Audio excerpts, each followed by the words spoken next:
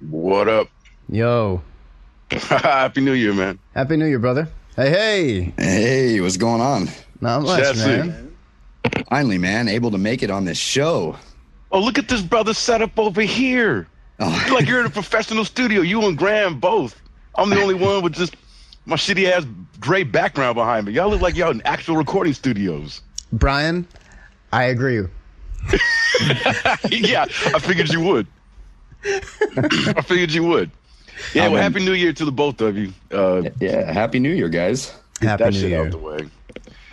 So we got a guest today. We tried to make it happen a couple weeks ago. Actually, we're trying to make it happen longer than that. But it's finally happening. We're very excited. Well, this is our first time meeting, so I'm going to let B introduce you. Alrighty. Okay, yeah. So this is the one and only Jessie Carder, the host of the Pro Wrestling Shoot. And the thing is, me and Jessie, we go way back. We first met, what was it, 2008? WrestleMania 24? Yes, sir. 2008. That's what I thought. Yeah. So back in the day, during my time at THQ, every year we would host these Superstar Challenge events where we'd have fans come. WrestleMania weekend, it's a tournament. They'd play the video game, and my man Jesse here was one of those contestants, and flew him out. We were in Orlando. It was you and your brother who were there. Got to meet, met both of you, and I don't remember much from that weekend because there was just a lot of drinking and wrestling going on. But I do remember meeting Jesse and hanging out with him on several occasions during that weekend. And then fast forward, I want to say it was 2018. I'm at Staples Center, across the street from Staples Center, about to attend. And it's either Survivor Series or NXT. It was one of them events that weekend. And I'm with my coworkers from Japan who flew into town to go to these events. And we're across the street from Staples Center having some beers. And all of a sudden, this guy's like, Bryan, are you Bryan Williams? And I turn and I look and I'm like, yeah. And lo and behold, it's Jesse all these years later, all grown up, a man now. You know what I mean? And we just reconnected and exchanged information, and we've been connected, ever since. He's got his podcast. I've been a guest on the Pro Wrestling Shoot a couple of times. It's a great podcast. If you're into all the graps and the wrestling and all that, be sure to check him out. And Jesse, go ahead and you plug your show. And also, Grahm, he's got this new segment on his show where he does a what if. Nice. I'll let Jesse get into it, but it's dope. It's dope. It's what if, but it's a lot better than the actual what if show that Marvel put out. I promise you that. How dare you? I hope it's better. It's just a what if series that we're doing for our season 3.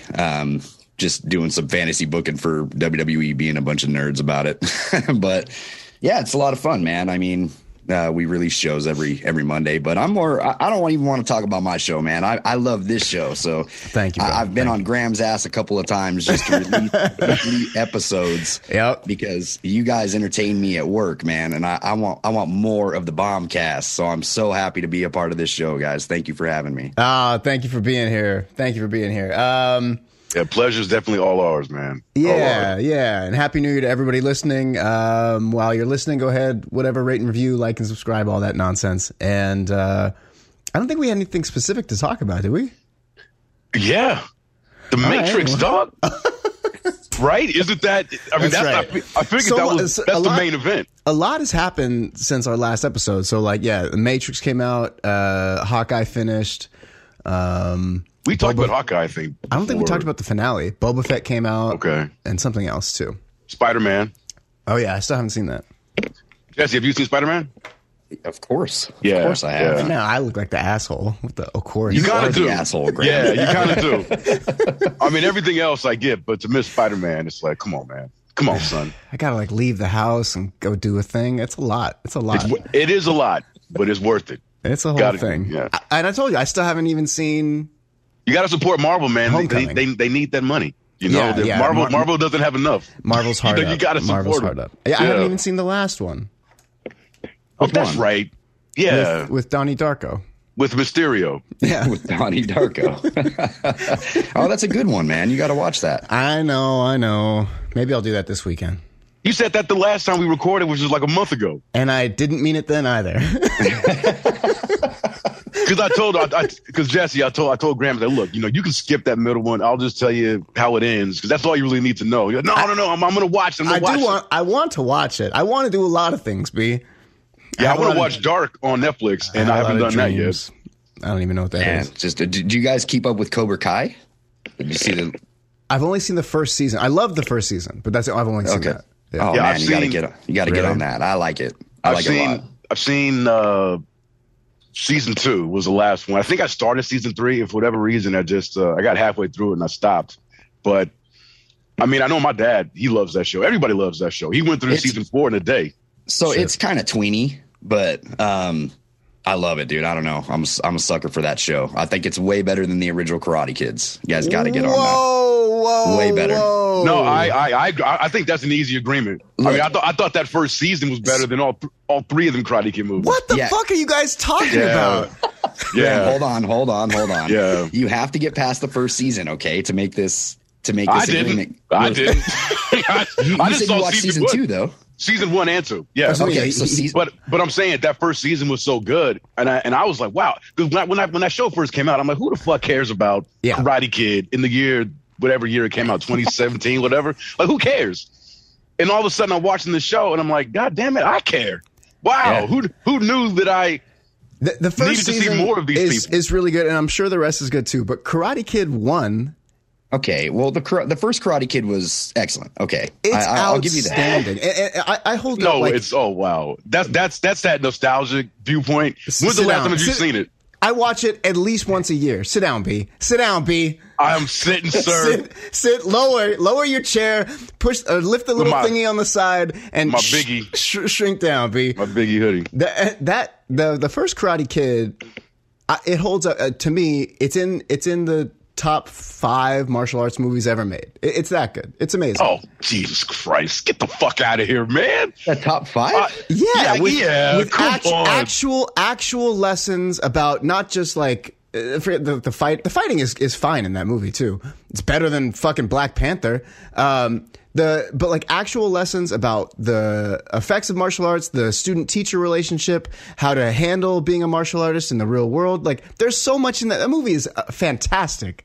Oh yeah, I'll give you that. The teachings in the movie is great, but I use and Karate Kid 2, which is not a very good movie, but I use that thing. I'm rubbing my hands together. Where he's rubbing the stick. I think I used it on the last episode when I was talking to B about boxing. Yeah, I use that shit all the time. I used it this week with clients. All right, Jesse, it's good, man. But just watch the rest of the show. You'll like it. And the reason why I say that it's better is because it takes every element from every Karate Kid movie ever made and puts them into this show. Everybody's back except for Mr. Miyagi. Everybody is in this show. That is, I saw bring him back with CGI. On this latest season. They brought back the instructor from 3. Yep. And I was like, oh shit, they really are like digging in the crates. Ponytail? Does he have the ponytail? They're digging in the crates, and that's one thing I do really enjoy about the show, because even they brought back the Japanese girl from 2. From 2, yeah. Yep. She shows up. And it's the same actress. Like, they bring back everybody. And I was like, wow. And the Japanese opponent. Oh, shit. Yep. Yeah, the Karate Kid goes against. Wow. I think that might have been the last episode that I saw. Okay, so I can't even go any further because you guys have to watch this. All right, it gets much better, I promise you. Yeah. Well, now that it's on Netflix, I will. The thing that was holding me up before is like, I don't want to. Not that I would buy YouTube anyway. I was pirating it before, but like I didn't want to I didn't want to waste the bandwidth to do it. But now that it's on Netflix, I probably will. Yeah, I was the same way. When they first dropped it on YouTube, because that was its original platform. Yeah. I think they had like the first 3 or 4 episodes that were free, right, as a teaser. But then you had pay for the service. So that's what I did. But I'm like you. I've got enough subscription services. As much as I'm enjoying the show, I just can't. And that's all they got. That's all they have. And that's all they had. And I agree. Like I that first season was very good. I loved all the fan service. I thought it was compelling in its own right. I mean, Johnny was the fucking man, dude. Like, Yeah. I mean, one of the biggest, like that actor, one of the biggest villains of the 80s growing up. Like I would see him in movies. Without a doubt. And I'm like, oh, this guy. Fuck this guy. I also really... And I cared about him. I appreciated how they painted LaRusso as a douchebag from like the success of his later high school life, like kind of made him a dick. And then the opposite happened with Johnny. I appreciated all that stuff. I liked it. And I thought the fighting was good in that show too. It's something they always do well in those Karate Kid movies is like make the fighting very simple but direct and enjoyable to watch. It's really good. They do a good job. And it gets better. That's what I'm saying. Like it gets much better. You have to watch past season 1, dude. And LaRusso is still. Is your day job as like a PA on the Cobra Kai or something? No.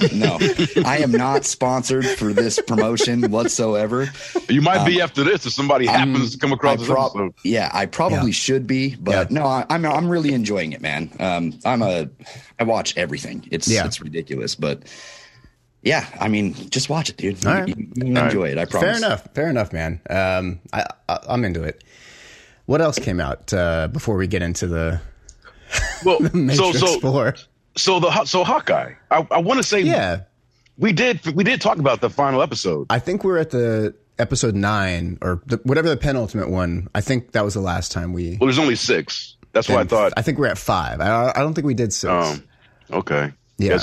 When was the last time we did a podcast? It was before that. Yeah. Oh, okay. But yeah. Jessie, are you caught up on Hawkeye? Let me check my followed podcast real quick to see how far you guys got. Yes, I am all caught up with Hawkeye. I think it was and December. It looks like you guys ended with episode 5. Okay, that's what I said. That's what I said. So all that was left was we found out the mom was working with Kingpin, and then the Echo found out that Kingpin had her dad murdered, and what's her name was going to try to kill Hawkeye, Black Widow's sister. Yeah. Anyway, Yelena. Yeah, it's been a minute, but I like the ending. I thought it was good. It wrapped up how I thought it should wrap up. Again, the thing with that show, it's very low stakes. There was like, as far as the universe is concerned, there was no, this story had no impact on the universe. And that's one of the things I appreciated up until the last minute of the show. I was like, oh, thank God. It stayed small. I mean, the show wouldn't have, I mean, I guess it could have, but no, I mean, it's Hawkeye. So, you know, it's like the stakes are appropriate for that, you know, for his character.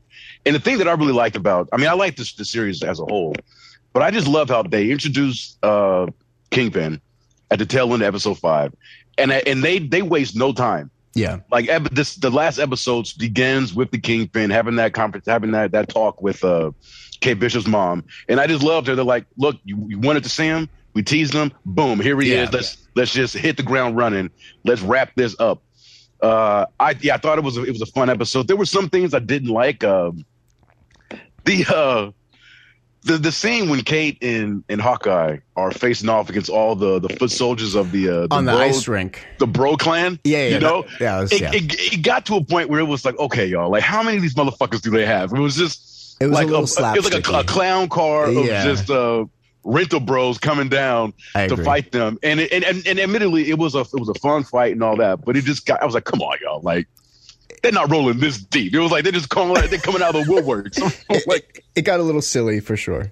But barring that, I mean, I thought it was a fun episode. I thought it wrapped up everything, you know, in a nice little bow. Hawkeye got to be with his family. I don't know. It was just from top to bottom a show that just worked for me, and it is my favorite Marvel Disney Plus show. And I think Jesse, you had mentioned on Twitter that it wasn't working for you. Oh. Not at all. So here's the thing. Okay. Oh, some dissension. First 3 and I'm gonna change my tone here in a second. The first 3 episodes, I wasn't digging it, but it was going into this knowing that. So I have this running joke with my son. Hawkeye, weakest Avenger, like by far. It was what's old girl that died? Black Widow. Black Widow. Okay, so it was her. She died. I was like, all right, she passed the torch to Hawkeye, weakest Avenger. And so I'm not excited about this show going in. But this show made you appreciate what type of Avenger Hawkeye really is. And it showed a side of him that has more to offer, I feel like, with all the fancy arrows that he was blowing up people with and all the crazy shit he was doing. The last 3 episodes, I really enjoyed the show. Nice. But the first 3, it was just a really slow start. And I'll have to go back and watch the first 3 again. But it's just one of those, because for me, I and I don't think you guys feel the same way, but I really enjoyed WandaVision. See, I feel like you, the opposite. Like the first 3 or 4 episodes of WandaVision I loved, and then the last half I didn't like. Yeah. Okay, so that was the opposite for me. I hated the first 3 episodes of WandaVision, but loved the rest of WandaVision. And then I went back and watched them, and I was like, okay, I get it now. But at first, because it was the first Disney show, right? WandaVision was. Yeah, it was. So when I was first watching that, I was like, what the fuck am I watching? You know what I mean? What's going on here? This is nothing. This was right after Endgame, correct? Yeah. Or Spider-Man. Or Spider-Man, Yeah, I think it was Spider-Man. So right after that, then we start off with I Love Lucy, WandaVision, and you know what I mean, Bewitched and all that shit. So I was like, what the fuck am I watching? But then I grew to love it. I loved Loki. I thought Loki was really good. Same. Agreed. I thought that was probably my favorite out of all the Marvel. Loki was my favorite until this Hawkeye series wrapped up. So that last Hawkeye was really good. And at first I was hating the fact that it was around Christmas time. I was like, oh, fuck, another, got to get home for Christmas movie. Yeah. But it made you appreciate it. And the fact that the last episode came out before Christmas was even better. You know what I mean? So the whole family watched that last episode of Hawkeye. Nice. And it was just like this family gathering of, it was a wholesome moment in my family. So that I appreciate Hawkeye for, man. It turned out really good. Yeah, they did a good job. And I liked it. Like the him getting home for Christmas, it's a running thread, but it's not he's not constantly like, I got to get home for Christmas. Like while he's doing his job, I appreciated that. Like while he's working, he's not thinking about that other shit. Like it's always a consequence of his job that he can't do or whatever. And then all the other Christmas elements, like they weren't really pushed. They were just, they was just happened to be around Christmas, the holidays. Like it was in the background, but it wasn't. It was like Die Hard. Yeah, exactly. It's clear that like that was at least tonally like an influence on this show of like the kind of rough around the edges guy from Jersey has to save the day, but his family is kind of understanding, but they also kind of think he's kind of a deadbeat and whatever, but he's trying to do right. Yeah, it was good. I liked it. I was just thinking like, I think one of the few times in the MCU where Hawkeye was like kind of useful was when he like put Ant-Man, the mini Ant-Man, on his arrow and shot him. Like I can't think of any other time where he wasn't just like randomly in the background shooting arrows, just kind of. And it just showed him shooting regular arrows. Like, yeah, he's always just shooting arrows. Do to these aliens? You know what I mean? And then we see in Hawkeye the show that he's got all these different acid arrows, and it's wild. Yeah. I think the only like trick arrows he ever used, like in the Avengers films, were like towards the end. I think because in Endgame, he had some explosive arrows, but that was like the extent of it. That's all you really saw. Yeah, like he shot one and or even in Avengers, he shot one and Loki caught it and then it blew up or something like that. Right, yeah. So I did like how they really just leaned into the comic side of the comic book side of Hawkeye, where it's like, finally, we're getting some fucking trick arrows and shit. Yeah. And the whole montage of them putting them together, I'm like, okay, this is all kind of silly, but I love it. And I don't know where he's getting the wherewithal to get all this stuff together and to be able to make them. Like kind of like the same thing with like a Karate Kid or whatever. Part of any movie that has adventure would be like some sort of training aspect or training montage, and they do it with here. Like he's teaching her how to flip the coin, showing her what arrows do. So it's like she already knows how to be an archer. So it's not like fucking Shang-Chi where overnight Awkwafina becomes the world's greatest archer. She's already a great archer, but she can be better. She can be way better. And so they get that in there. You have like the buddy cop elements between. This was something I noticed when I was thinking about it, like the strength of the show. They do the buddy cop pair with a bunch of different people. They do it with Hawkeye and what's her name? The girl? Kate Bishop. Kate Bishop. They do it with Hawkeye and Kate Bishop. They do it with Kate Bishop and Yelena. They do it with Hawkeye and the LARPing crew, the LARPers, the LARPers. They just keep elements of that, like a buddy cop road trip movie. Like they keep that dynamic with a bunch of different pairs. And it worked really. It was really strong. What a brilliant idea, just to make everybody charismatic and work well.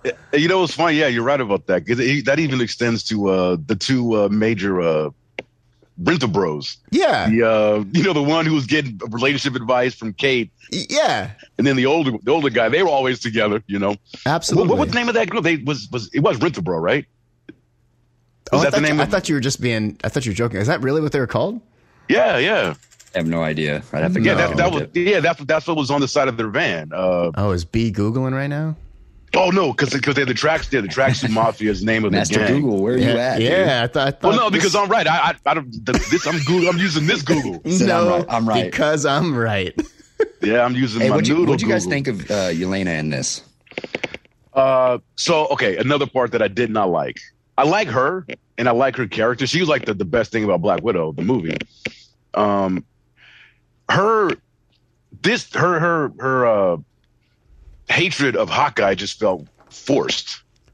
It felt really forced. And once she found out that she was hired by Kate's mother to kill Hawkeye, to me, that kind of, I thought that would have given reason. I thought that would have given her a second, wait a minute, so the mother of, your mother who you're pounding around, with Hawkeye, she hired me to kill this guy. It didn't give her any kind of pause or second thought about this mission. And then she kind of just continued on with this weird obsession about how Hawkeye was responsible for Black Widow's death. And I'm like, well, surely information is out there about what happened to this woman. I mean, they got plaques in New York with everybody about what happened and all this kind of shit. I'm like, it just seemed forced that she would just have this just kind of myopic viewpoint of, you were responsible for my sister. I must kill you. I must kill you. Yeah. And it seemed like they did it just so they could have them fight. Her motivation is just by the point of that last episode, I'm like, come on, you're smarter than this. It should have been one or the other. It should have been she either wasn't emotionally attached to it, she was just doing the job she was hired to do, right, or she wasn't hired and she was only going after Hawkeye on her own. Because she thought that Hawkeye killed her sister. He was responsible, yeah. The fact that they did both, I agree. It's it undercuts both ends of that storyline where it's like, if she's hired, her emotion doesn't matter. Right. And if she's emotional, why would she need to be hired to do it? That was a mistake for sure. And and even then, it's like, even if she was hired, it's like the coincidence of it all. So it's I'm already looking to kill this man, and just so happened I get a job where I get paid to do it too. Everything's coming up Millhouse. This is great. Yeah. So I thought she was great in the show, but I do agree with you guys on that feeling forced. But of course, this is just a way to push her into the Avengers later. Right. Yeah. Which I figured was a good way. I like her so much better than Black Widow. I don't know. They definitely give I haven't seen the movie Black Widow, but she has more charisma. Like her charisma is on a different level. But they also they give her a lot to do in this show. Where it's like in the MCU, they don't really give Scarlet or Black Widow that much to do. That's true. Same thing with Hawkeye. They don't really give him a lot to do. Kind of rightfully so, because what are these fucking, like you said, they're the weakest Avengers. What are they gonna do? Yeah. But yeah, as far as her, the actor and how the character was in the show, she's fucking awesome. She's great. Yeah, Florence Pugh. Yeah, she's gorgeous too. Yeah, very, very pretty lady. That whole sequence where her and Kate Bishop are running through the building, chasing after Hawkeye, and they're fighting at the same time. They're fighting. So and then talking shit back and forth. I could watch. But not even talking shit. They would always be complimentary of each other. They like each other. Yeah. I mean, they were having mac and cheese together. Yeah. Yeah. I would watch a show with them, but it would have to somehow maintain that dynamic where they're frenemies. But those two together were so fun to watch. I really like them. Yeah. Yeah, that was like one of the best parts of the show to me was seeing that totally. Relationship that Kate Bishop and Elena was. So, and like you mentioned, the mac and cheese scene was so good. It was so good. Yeah, with hot sauce of all things. It's like, okay, she's my type of woman. Absolutely, hot sauce on anything.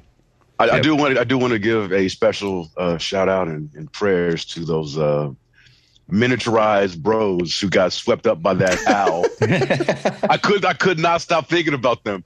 One, when they got shrunk, I'm like, wow, does he have the technology to make them whole again? Sorry, guys. And then as soon as I thought that bird came and swept him, I'm like, oh man, rest in peace, y'all. Yeah.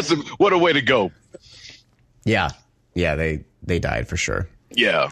What did y'all think of seeing D'Onofrio, the Kingpin? His fight with Kate Bishop, that was entertaining. Yeah, I mean, he it's tough, like with a character like Kingpin. In the comic, like as far as the canon goes, he's like one of the strongest people. Like he's as strong as you can be without being a or a superhero or superhero. What do they call him? Or superpowered, whatever they call him in the thing. Yeah. He's as strong as you can get, and he's. They say like he's not fat, like he's just that's all muscle. He's crazy strong, and he's whatever. You big bone, thick boy. Vincent D'Onofrio is not like an athletic guy. He doesn't move athletically. Like you can watch a huge guy like a fucking Brock Lesnar or something like that, who is giant, but he's also very athletic. But when you're watching Vincent D'Onofrio move around, it's like, okay, he's clearly not athletic in the slightest. Like he can't lift anything above his head. He's got scrawny legs and kind of scrawny arms. So I think visually it's awkward watching him in the fight scenes. But the Kingpin was never athletic either. I mean, your descriptions of him, outside of the athletic thing, are all on par. It's all correct. But he was never, even in the comics when he would fight, he was not. He was just a brute. He was strong. He could lift up and throw and do all that kind of stuff. But it wasn't like he was all nimble on his feet. He's definitely not running around doing parkour. No. Right? Yeah. No, I'd love to see that though. That'd be funny to see. But I think just like him, I like that they made him more aggressive in this. Like he played down in the last season of Daredevil. He was very, very emotional, which I like. I love that that was his take on it. But in this, I like that they didn't waste time with that. They're like, no, just make him like really menacing and aggressive. But just in that fight with him and Kate Bishop, I just found him awkward to watch. Fight. Yeah. I enjoyed that scene, that their fight scene. Although there were several times where he'd punch her and she'd go flying back. I'm like, I don't know how this little girl keeps getting back up after taking these punches. That's all of these. Somebody falls off a building and gets up, and they're like, "Oh, I'm okay. Thankfully, this car was here." I know, brushing the dust off. It's fine. I'll be fine. It didn't take away, but it did. It was one of those things. I'm like, come on, like.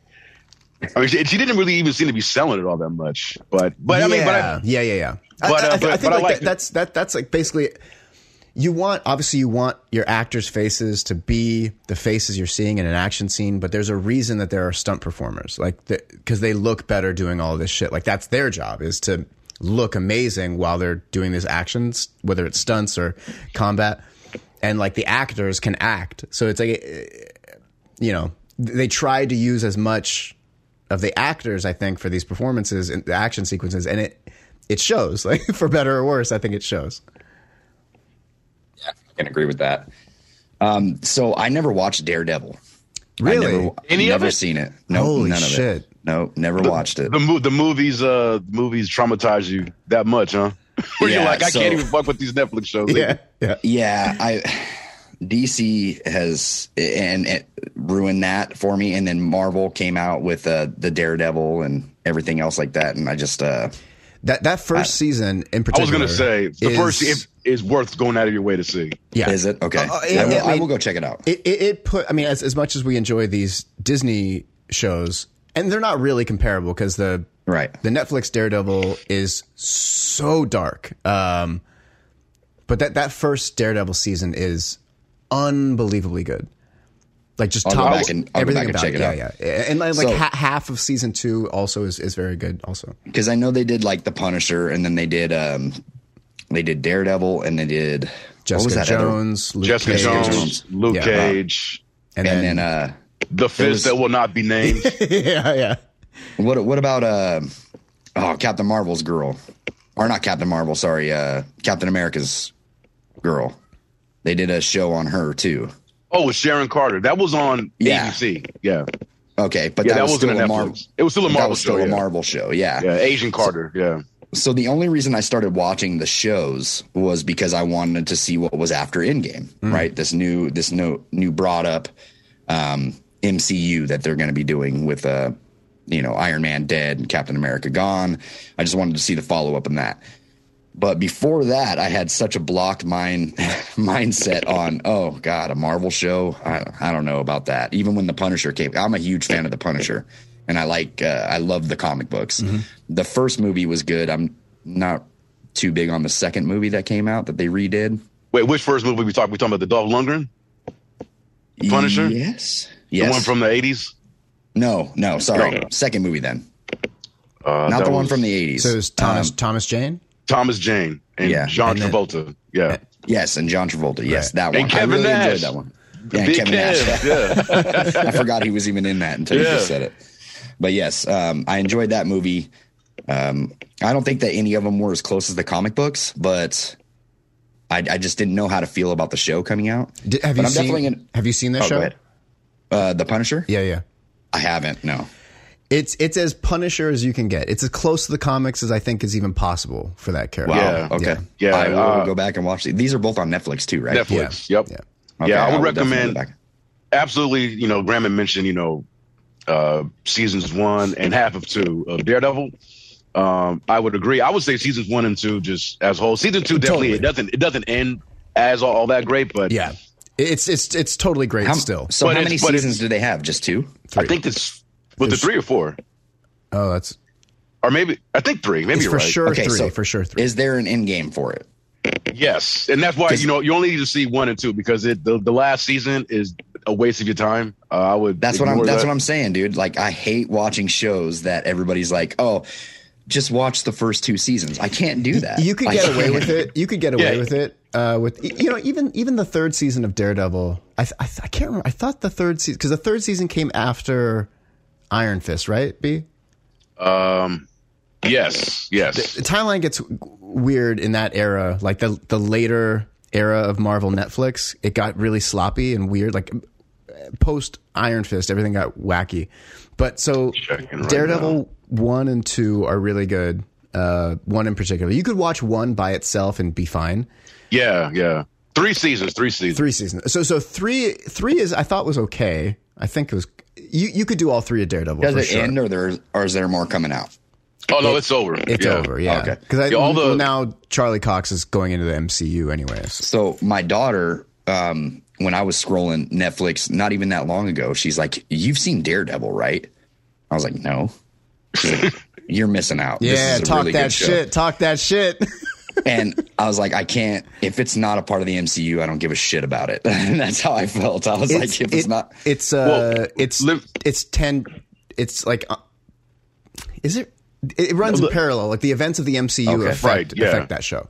Yeah. It's not totally ignored. They just, because of the, rights, they weren't able to outright say, oh, Captain America or Avengers, but they will reference characters and events that have happened in the MCU. Yeah, like they talk about the attack on New York a lot. Yeah. Okay. So it plays a pretty prominent role in the show. But for me, we've talked about this a lot. But like Daredevil 1 and Jessica Jones 1 and Punisher 1. Punisher 2 is also very good. But like, I think both seasons of Punisher are worth it. Especially if you're a Punisher fan, you have to check them out. Yeah. And I have a feeling that he's going to be introduced again as the Punisher in the MCU. I honestly I can't see the same thing with Daredevil and Jessica Jones.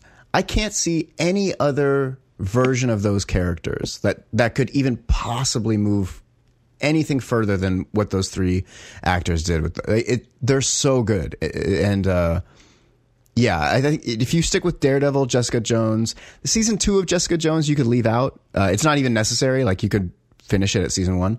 But they're both Punishers. It's fucking amazing. Yeah, and I think it's a testament of Daredevil to know that out of all these Marvel Netflix shows thus far, the only characters that have been taken into the MCU from these shows have been from Daredevil. Right. the Kingpin, and it's a slight spoiler, but Daredevil, he's in the MCU now. Well, I know what I'm binging this weekend, so tomorrow's actually my birthday, and I have no plans. Hey, happy birthday. It is? Happy birthday. Thank you. Thank you, guys. Oh, damn. So, yeah. What a wonderful present this is for you. Yes. Hey, this is probably the greatest thing that I'm going to be doing this weekend. So, yeah, I mean, well, dude, when my birthday comes around, I have so many birthdays before my birthday. Right. And Christmas and New Year's, and I'm just partied out. Yeah. And I have, no energy to do anything for myself by the time my birthday rolls around. So this is usually my birthday weekend, man. Either behind a computer or watching some cool shows, whatever the fact. But yeah, man. I mean, I don't do anything for my birthday. I mean, it's not that I'm all birthdayed out. I just never celebrate it. Like, it just happened, and I'm just like, whatever. I don't even do anything. I just work and whatever. Yeah. Just another year closer to death, man. That's all it is, man. Yeah. That's all it is. Pretty much. What's the number for you tomorrow? 35. 35. Oh, look at you. Just a baby still, man. Wow. I'm a baby, but I married into 4 kids that were all adults, and now I have grandkids. Wow. Wow, look at you, man. Amazing. I have four grandkids at the age of 35. How fucking You crazy. are a grandfather. Amazing. Yeah. Hey, cheers to you, man. I'm drinking some pomegranate juice. Yeah, Cheers. some, Happy birthday. Iced coffee. I'm drinking hot coffee. Okay. In my cup that my granddaughter bought me. Nice. Aladdin. Nice. It's my genie cup. B will never miss a chance to tell somebody that they're younger than him. Yeah. As the elder statesman of the podcast. Yeah. Yeah. Before we continue on movies and stuff, dude, how is that Marvel hunt coming along? So I got an email from them the week. It was the week before Christmas. Basically saying, with the holidays upon us, we're taking the rest of, this month off.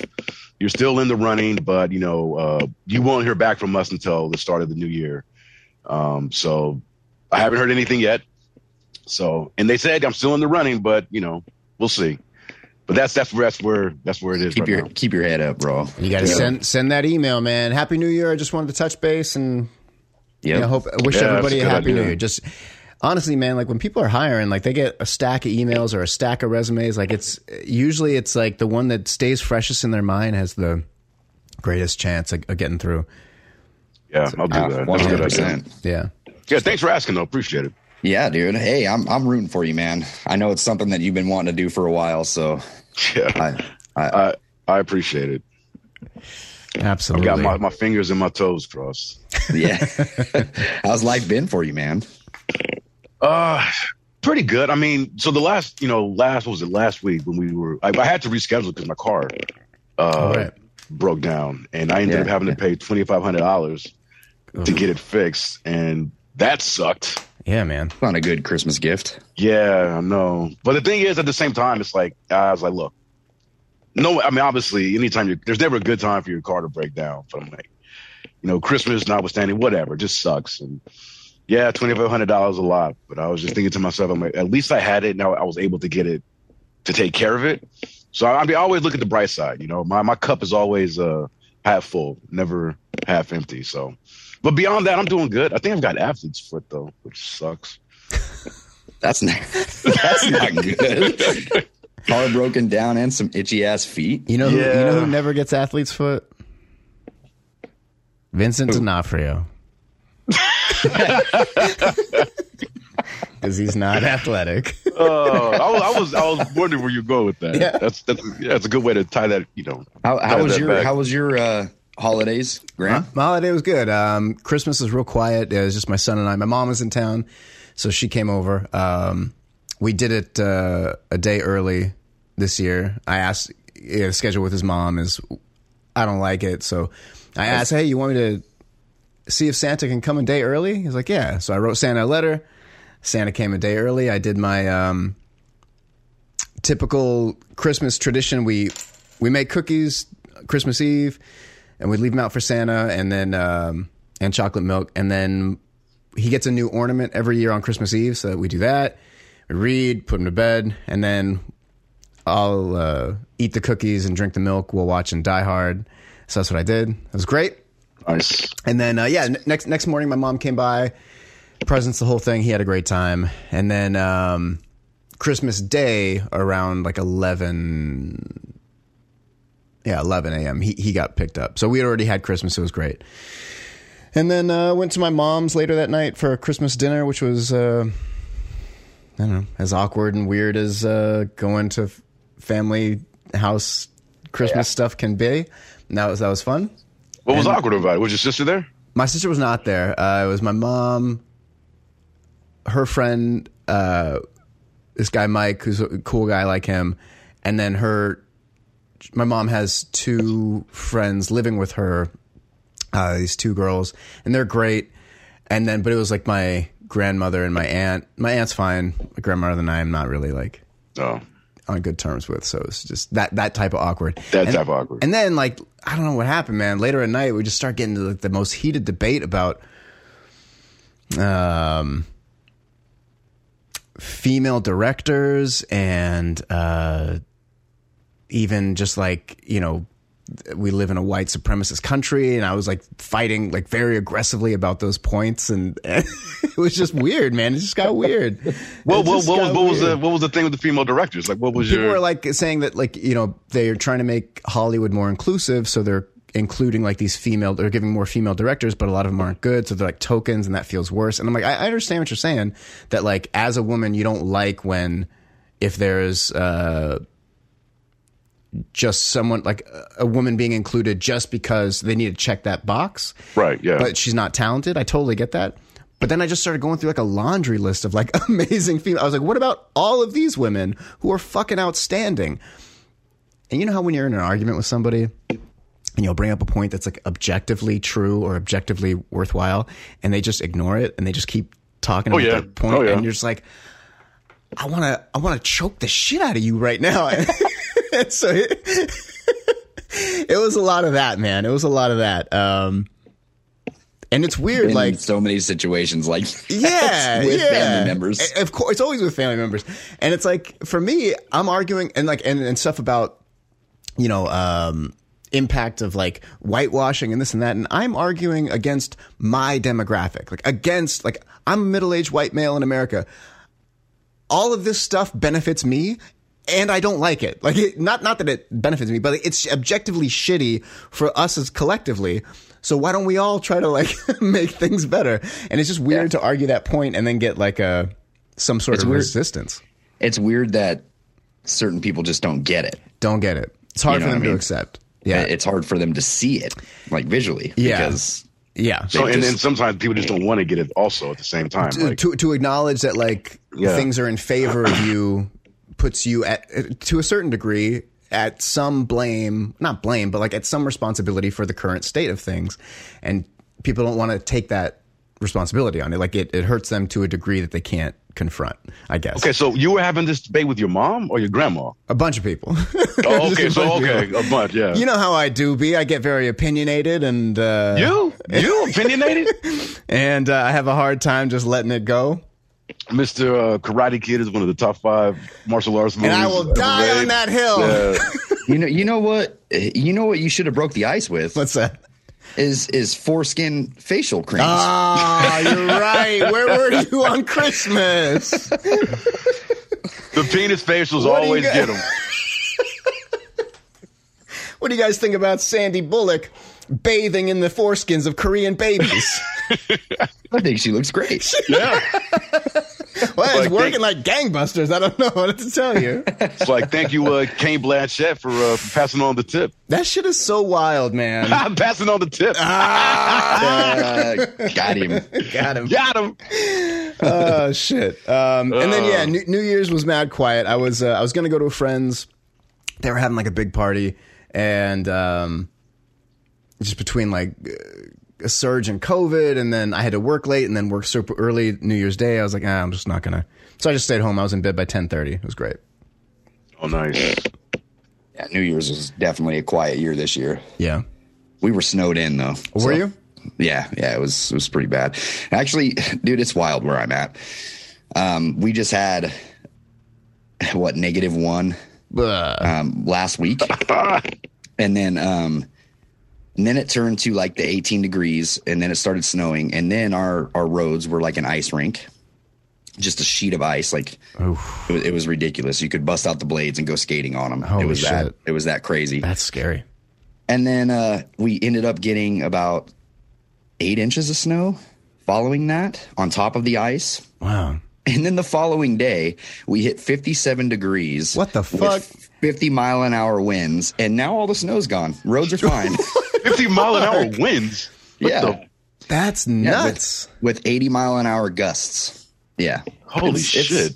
You just everybody stays home when it's like that, or what's? I have no fucking choice in this matter. I work outside. I'm actually a truck driver, so I am out on these ice roads. Fuck. Fun times, yeah. I actually caught a chest cold. I was telling B that yesterday.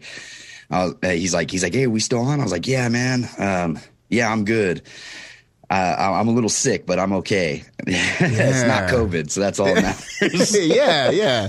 Oof. A little chest cold from being out in this crazy ass weather, and then it turned to spring all of a sudden for a day, and then that's weird, man. Yeah, it's wild, man. But the weather over Washington State. Okay. The weather over here during the holiday, during like Christmas time, I mean, it was pretty crazy for us too. I mean, it's definitely all over the place. All over the place. I mean, because we had like 3 days at least. I mean, Grahm, I'm not sure how it was where you were, but like 3 days of like nonstop rain. Yeah. Just nonstop. Which and obviously we need the rain. It's like, the drought, the rain is good and all that. Yeah. But it was raining. It was cold. I mean, not. I was going to say, what's cold to you? Yeah, I know. It's coldness is all relative. But it was like, like 50, 55 degrees, which is cold for over here. That's swimming weather, brother. But then it clears up and it gets close to 70. And it's like, oh, okay. But then it gets right back cold again, our cold. So the weather systems are all, I mean, it's global warming. Yeah. It's called what it is. Yeah. It's just nuts out here. Yeah. You know what I mean? It's pretty weird. Absolutely. Pouring rain and then super cold, like 40s out here. And then, today it's gorgeous and blue and it doesn't make any sense. Yeah, it's nuts. It's wild times we live in. Yeah. 63 degrees right now. At least on my side of town in Culver City, 63. Oh, it's a good. Let's see. I'm curious. Oh, it's colder out here. 59. Oh, okay, yeah. You don't know you don't know my struggle, B. How about you, Jesse? I will check the weather right now. All right. Yeah, this gonna be a mic drop. Like, yeah. I win. No, it's actually beautiful today. It's 45 degrees. Okay, that's not and sunny. Yeah, sunny all day. I love a cold, crisp, sunny day. It's great. Then tomorrow it will drop back down to 33, and then we will probably get more snow. That's what starts getting scary again. yeah. Enjoy the sun while you have it, my friend. Yeah. I mean, at least I can drive out on the roads. Yeah. It's shining because it's your birthday weekend, man. Yeah, that's true. Actually, tomorrow's my birthday, and it's going to be cloudy like a motherfucker. So. But we're celebrating today. Yes. We're celebrating today. Well, how about Boba Fett? Have you guys seen Boba Fett? 2 episodes have been out. I have not. Okay, B, you have not. Jesse has. I have not. Yeah, I seen them both. The first one I fell asleep on. I'll have to go back and rewatch it. The second one I really enjoyed. Yeah, I agree. It's fun. It's again, it feels low stakes. I like what they're doing with these shows on Disney so far. It feels good. Yeah, there's something preventing me from watching it. I don't know what it is. I mean, I know I will eventually. I just haven't. It's because Baby Yoda's not on there, dude. Yeah. Maybe that's it. You're anti-Baby Yoda racist. Sandra Bullock has stole Baby Yoda's foreskin. Yeah. And turned him into a cream. Yeah, the Mandalorian has to get it back. Yeah. It's good. That would man. make for a good episode. There's something, I said this. I said this. Yeah, but like, she's not a character in Star Wars. She's Sandra Bullock in the Star Wars universe, just like running away from Boba Fett or whatever. There's something I said is, we won't get too into it because you haven't seen it, B, but like, that's all right. It's all right. The Mandalorian, I felt the same way. And this, I feel the same way too, even though it's only 2 episodes in. These shows remind me of USA shows on the network USA when they like silk stockings. Remember silk stockings and all that? no, it's not erotic in any way. But like the way that Quantum Leap or Briscoe County Jr. or like those type of adventure shows that they had on HBO or USA rather. Well, those weren't on USA. Just to correct you, it was on TNT. Quantum Leap was NBC. Briscoe, well, I'm pretty sure it was a Fox show. What the fuck? What am I talking about then? Yeah, that's why I said silk stockings. You mentioned USA. I'm wait. Don't let him fool you. You can see his eyes moving around on the screen right now. He's got tons of Google pulled up. Thank you, Jesse. Thank you. Nobody ever sees that shit but me. No, I do not. I'm gonna show you my computer. Oh man, yeah, never mind. You already closed the tabs, B. Can you see Jesse too? Yeah. Oh, okay. Yeah. What was I thinking about? No, so like Psych was a USA show. Okay, yeah. What was the one with the guy who was like a hitman who was trying to get back into his field? Oh man, I used to watch it too. It was on USA? It was on USA. Was it like after Monday Night Raw? Is that why you know this? Or? No, I think it was actually on a Thursday. But there was also like Monk. Okay, yeah. So like Psych. Yeah, Monk. Yeah, these shows. Monk. Okay. Where it's like, those are still good examples. Where it's like, and current, not from fucking 30 years ago, and not on USA. La Femme Nikita was a right. Yeah. But yeah, like with like Psych and Monk and things like that, where it's like it feels very episodic, even though it's there is a through line.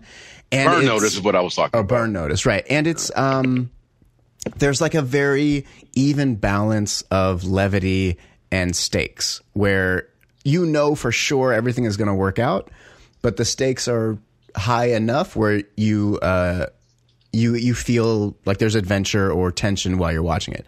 And I think Boba Fett did it really well. Like it's it's fun. It's a good show. I like it. All right. I mean, I'm definitely going to check it out. At some point, maybe because they drop episodes like just once a week. Maybe I'm just waiting to get 3 or 4 in before I really probably smart to wait that way too. Because some of these are slow starters. Yeah, that first episode was pretty slow. Yeah. I was speaking of USA shows. Just a small aside. You guys aware about this? That USA had this Chucky TV show? I just seen a poster, but I haven't seen it though. I fucking love that show. Oh that shit!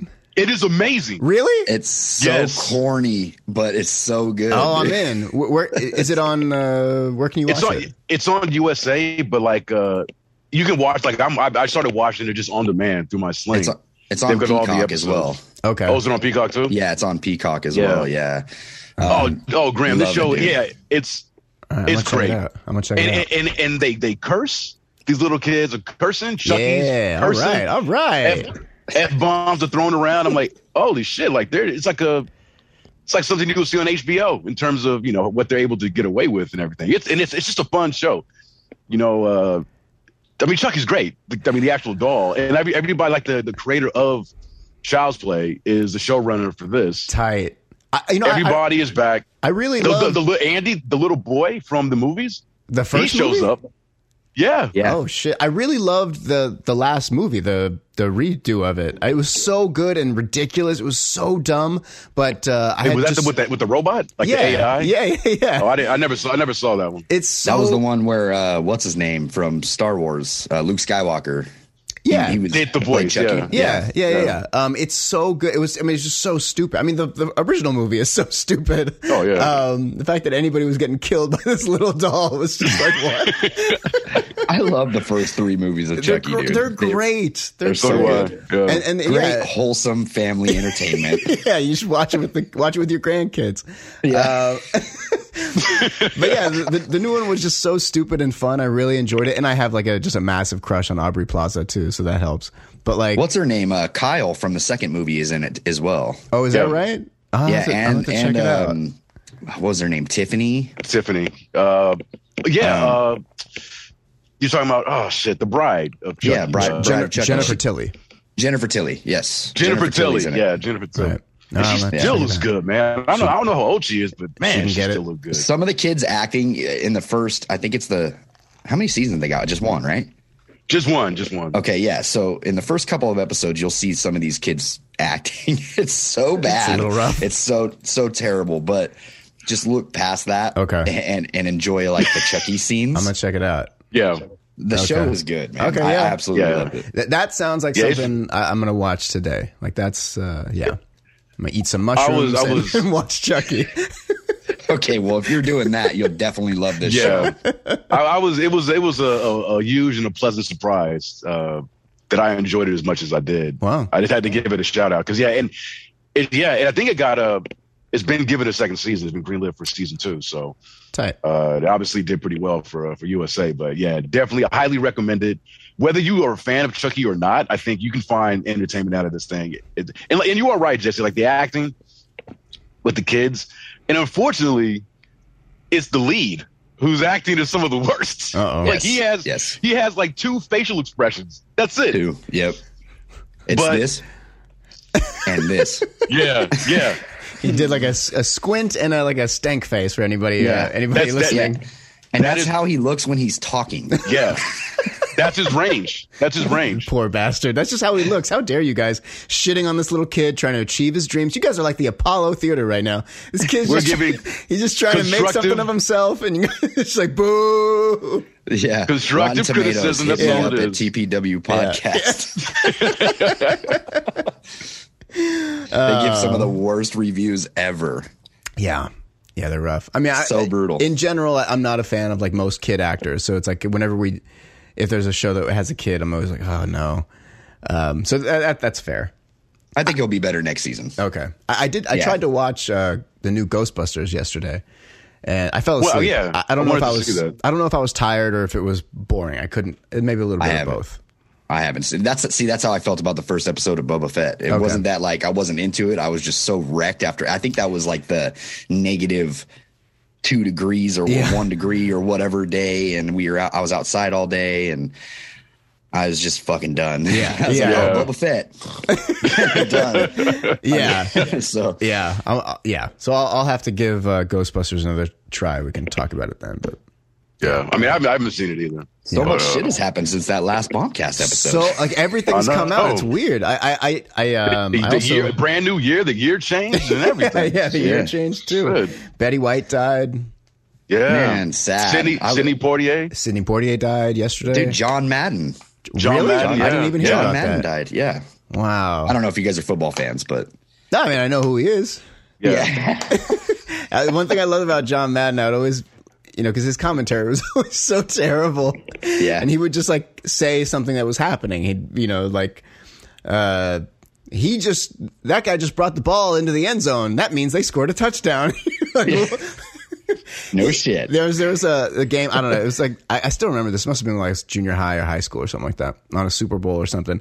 And a player's contact fell out, and he's like looking for it. And John Madden goes, "Now this is a player who, when he has his contacts in, he can see better."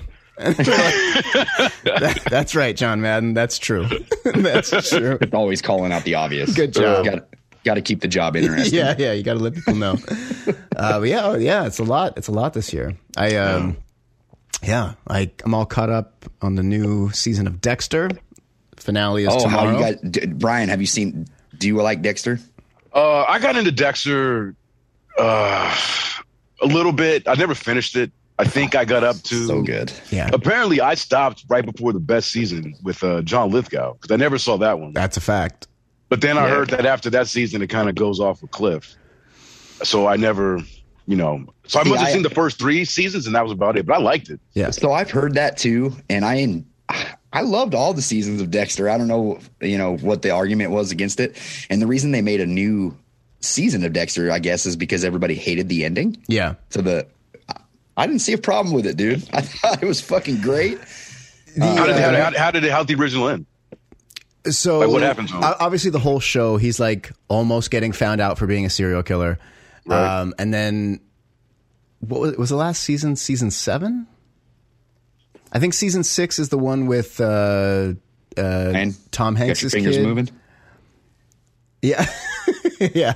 And so basically the last season. Season 8. 8. Okay, so I don't remember what 7 was, but then 8 basically Dexter pins everything on like another cop, which has happened before. I was gonna say, yeah, that sounds familiar. And then there's like it kind of gets clunky at the end where like his sister finds out he's a serial killer and she's really wrestling with it. She ends up killing her captain who finds out Dexter is really the serial killer. Then there's like a huge storm, like a tornado, and she gets shot and then she's in the hospital and then Dexter takes her out of the hospital and then takes her on a boat and drives out into the ocean and fakes his death. She dies and he fakes his death. It was just, and that's how it ended. Yeah. That was the end. Yeah, he got away, but he moved to like some snowy ass place out in the middle of nowhere that nobody will find him. Changed his name, whatever. It doesn't say that he changed his name in this one, but at the start of season 9, the New Blood, you find all this out, and I thought it was great. I mean, what did they want? Did they want to see Dexter get caught or killed? Or with finales, it's always tough. Like, there's no good way to end a show. Like, it's it's hard. It's really hard, especially when it's such like a beloved show, whether it's Lost or Friends or Seinfeld. I fucking love Lost too. Me too. Lost stayed solid the whole time. Yeah. And that ending was phenomenal. I don't care what anybody fucking says. I loved it. I agree. Yeah, you got to rock with your opinions on what you like, man. Because I know as a big Seinfeld fan, like a lot of people hated how Seinfeld ended with them going to jail.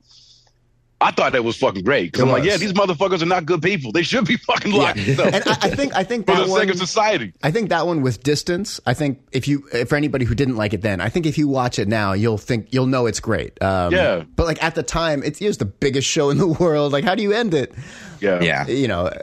But like with that Dexter, one's probably the most difficult. Seinfeld, yeah, it's probably been around for years. Yeah, but yeah, like Dexter, it's not like it was like the worst. It wasn't Game of Thrones level like drop off or anything like that. But yeah, then I've never even seen that show. Okay, well, Game of Thrones, like the first 5 seasons are flawless, which is so fucking good, and then 6 it's kind of leans down a little bit, and then but like by 7 and then 8, right? Is it 8?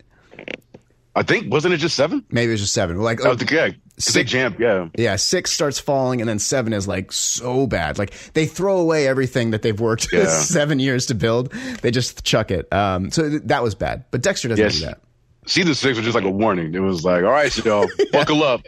Get used to more of this shittiness. Yeah, because it ain't going away. Yeah, but this reboot of Dexter, this new season of Dexter, it's good. It feels like Dexter. It's good. It's compelling. It's fun. It's got the original director too from the first. Was it the first 4 seasons? Okay.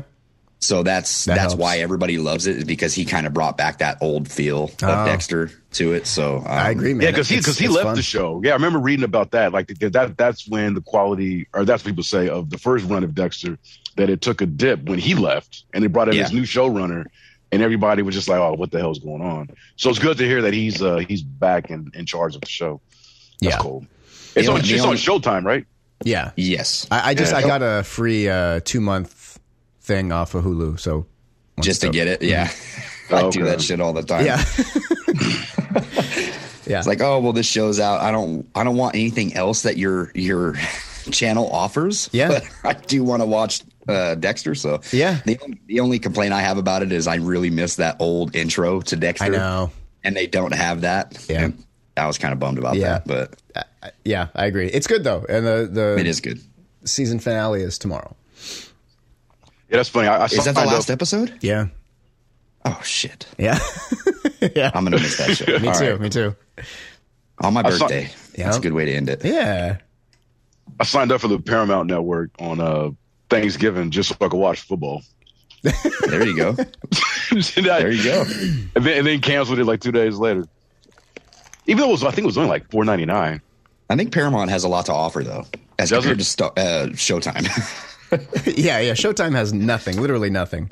Yeah. I don't spend a lot of time on Peacock, and I have that too. I've got it mostly just so I can access wrestling and shit. Oh. But also to know that Chucky's on there, that's a big help. They have that new Saved by the Bell too, which is fucking terrible. Yeah, no, that looks terrible. Wow, I didn't even know. Yeah, that looks bad. It is. And the intro song is god awful. They didn't even why would you not reuse the old intro song? Yeah. Like Full House did it. Why can't you fucking do it? It's so funny. Like, this is going to be a great segue. It's so funny how so much of Hollywood is just looking to bring back a former good thing that they did. And like, it's almost never worthwhile. It's just Graham. Don't you dare start talking about the Matrix. I know. I mean, yeah. Don't you dare start talking about the Matrix. Well, then I got nothing to say then. So none of us have talked to each other. Like Grahm and I, we haven't discussed our feelings about the movie. Although me knowing you, I had a very strong idea. Sure. So yeah, so I think I would love to hear because I know Jesse, you're a huge Matrix fan, right? So starting off, I text Bryan when he asked me to be on this show, and I was like, cool, what are we going to talk about? And he's like, we're going to talk a little bit of Hawkeye and the Matrix. And I was like, first of all, how does Grahm feel about the Matrix? Are we about to be enemies? Yeah, I was like, how does Grahm feel about the Matrix? And he's like, you're gonna have to find out. And I was like, B, don't do this to me. Don't you do this to me. And I was like, he's about to shit on it, isn't he? You are correct, sir. I've heard the Bombcast too much to know how Grahm feels about this movie. Yeah. A winner is you, Jesse. A winner is you. Yeah, and Circle gets the square. Okay. So we all know how we feel about the Matrix. Let's go ahead and hear why you hate it. Okay, wait. Okay, I want to hear how. Hold on. Okay. Let's go back and see how. Let's have like a barometer. So for me, like Matrix 1, I saw it like 3 or 4 times in the theater when it came out. I was in high school. It's amazing. I've seen it a billion times since. It still holds up. Like, yes, they ripped off a Ghost in the Shell. Yes, they ripped off a Blade. Fine. It's still great. It really is. It's so fucking good. 2 and 3, like, there's a bunch of stuff in there that I really like, but just overall, I just think like it's very bloated. It is very clearly like the Wachowskis were at the height of their powers, and it's just very bloated. I think you could probably cut out probably 30, 40 minutes for each of them and make a very like more compelling, solid film from both.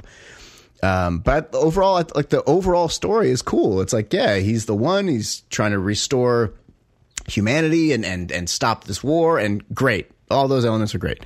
Okay. So how about you guys? 1 through 3, where do you guys stand? Jesse, you want me to go? Yeah, go ahead. Well, essentially, yeah. I mean, obviously, everything Grahm said about that first Matrix. I mean, obviously, it's. I still remember vividly going into the theater to see it when it came out with a buddy of mine, thinking, because there was nothing else out, and we're like, and plus everybody forgets, like, this movie came not too long after Johnny Mnemonic, which also starred Keanu Reeves, like another cyberpunk type of futuristic. This is 1999, like. Yeah. And Johnny Mnemonic was fucking terrible. And I see the Matrix. I'm like, oh, he's doing it again. Yeah. But we were like, oh, fuck it. There's nothing else planned. So we went and saw this movie. Absolutely blew me away. Like, holy shit. It's rare when you go into a movie theater and you leave, with the feeling of, I've never seen anything like that before. Right. Love that first Matrix. With the sequels, my enjoyment of them, and I think this is true. I have a stronger opinion of the franchise as a whole, I think, compared to most people. But my enjoyment of the franchise, it's in order. Like, I love that first one. I enjoyed 2, but not as much as 1. And I enjoyed 3, but not as much as 2. Sure. But I did enjoy them all. That's fair. Yeah. I feel the same. Yeah. And I was really into the Matrix, obviously. I mean, even the animated... the Animatrix? The Animatrix. Like, I own that. It was a very interesting world that they created, and like you said, I mean, the machines versus the humans obviously is not a new trope, but they put an inventive spin on it, using the humans as batteries, and when you see the world for the first time, you're like, holy shit, it was a bleak movie, but at the same time, with the one, like by the end of it, you kind of felt that there was some hope, after him and Trinity died. And yeah, so I enjoyed it, so pass it off to you, my friend Jesse, the birthday boy. Okay. So I watched the first Matrix, 1999, movie theaters. Loved it. I absolutely loved it. Didn't think anything was going to come of it after that. I didn't know, I guess they could make a part 2 and 3 or whatever, but if they would have ended it right there, it probably would have been okay. Part 2 comes out. I loved it. Like, I didn't think that, I loved seeing the one in his element, and seeing what he's become. I thought a lot of the fight scenes in that movie were terrible CGI. Yeah. But to me, The Matrix was more than what they showed in the movies. I guess it was physicality wise, I guess. It was all about the storytelling, man, and everything in the story and the whole concept of the Matrix, of what it is, and, how the machines have taken over. And, it just seems very relevant even today, with all the technology advances that we have. Dude, I just read about a BMW that's changing the color of the electronic paint. Yeah. It's like its own color. You can change the color of the exterior of the vehicle. That's wild to me. Yeah. So it's just advancing so fast. And then part 3 came out, and I loved it better than all of them. Wow. Wow. Okay. I loved part 3. And the reason why, and this is going to bring me into the new Matrix, but I'm not going to fully get into the new Matrix until you guys get to talk about it first, is because, dude, to me, the whole Trinity and Neo, this whole thing from beginning to end was the biggest love story that's ever been told, in my eyes. It was phenomenal, dude. And they really showcased that in the new Matrix. But I'll pass it off. Like, let's talk about the new Matrix a little bit, Grahm. Okay. So at the end of Matrix 3, Trinity dies. She gets impaled when their ship crashes on the way to the machine headquarters. Source? What do they call it? Yeah, I forgot. Something. Yeah, it's the source. The source. So on the way there, they crash. She dies. That's important. Just like what you were talking about, Jesse. Like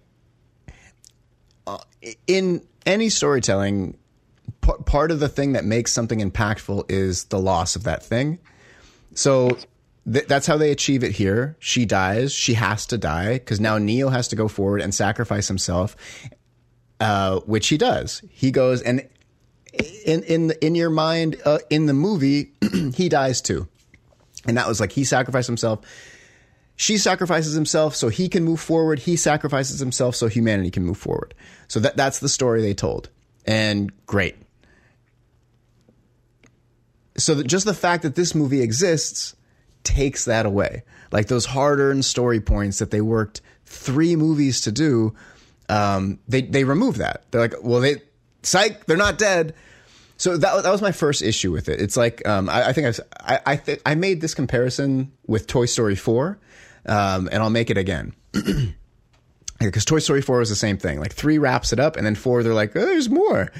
But there's an episode of The Office, like one of the last episodes, when they're all, after the documentary comes out, and they're all doing like a Q&A, and people are asking them whatever, how your life been since the Office documentary came out. And then they get to Erin, the receptionist. Oh, yeah. And a woman gets up, and she goes, would you want to meet your birth mom?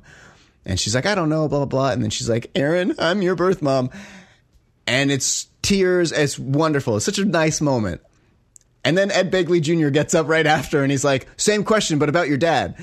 And then it's like, oh, also cool or sad, I guess. Like to create an emotional moment and then immediately undercut it with like the same thing is it's an issue. So for me, this first or the fourth Matrix film, that was the first problem. I was like, well, why does this exist? They wrapped it up as however I felt about how they put it together and like how maybe I thought it could be improved. 2 and 3, like you were saying, Jesse, like it did tell a big story and they completed it. Okay. So then they take that away. They're like, they're both still alive. And I'm like, why? Why would the machines keep them alive anyway? It just... They explained it. They do explain it. So they keep saying this idea that like, well, when they're next to each other, they create energy and it helps us. Why?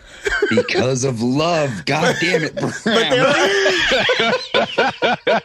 The power of love, Graham. You're such a sucker for like a good love story, and this is the perfect fucking love story, dude. There's nobody else in love in this whole fucking place. They need these two guys. They don't matter, okay? They are not the one and the two. They're the duo. The duo. They are the duo.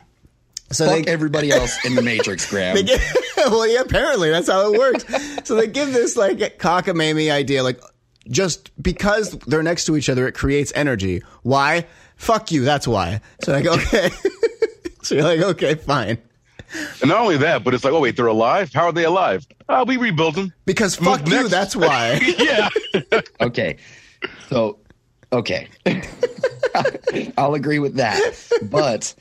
You know, it is cool how they figured out a way to keep them alive and the whole energy thing.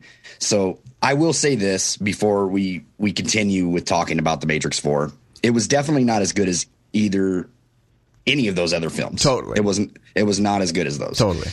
But it was a good, if they wanted to continue from here, they could. It was a good like explanation of, well, this is why they're alive. This is why they generate this power, and it's because of love that brought them together. And that all started from that first movie, right. From the Oracle telling Trinity that she would be in love with the One, right?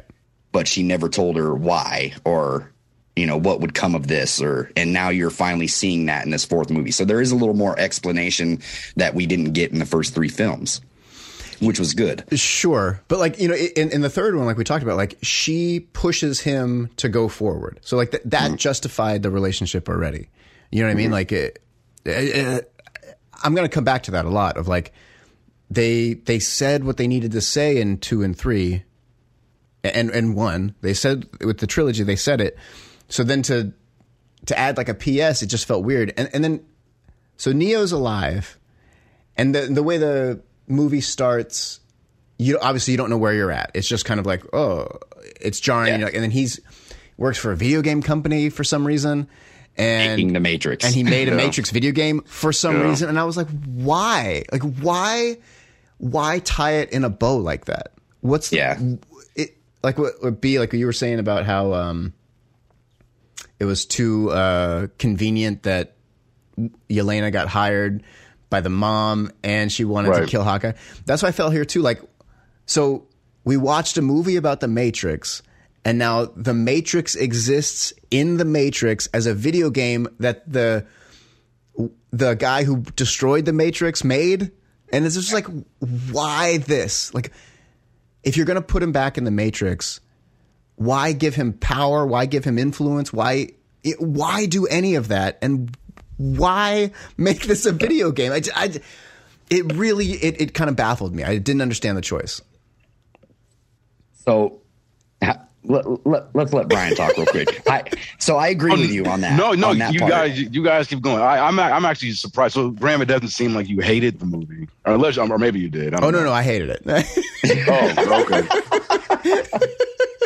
So I didn't like that. I agree with you. That whole part of him being a video game creator and stuff, that part of the movie was pointless to me. I thought that was terrible, a terrible spin on anything. And it just made the film seem ridiculous. Because when I first started watching it, I was like, oh, fuck. Yeah.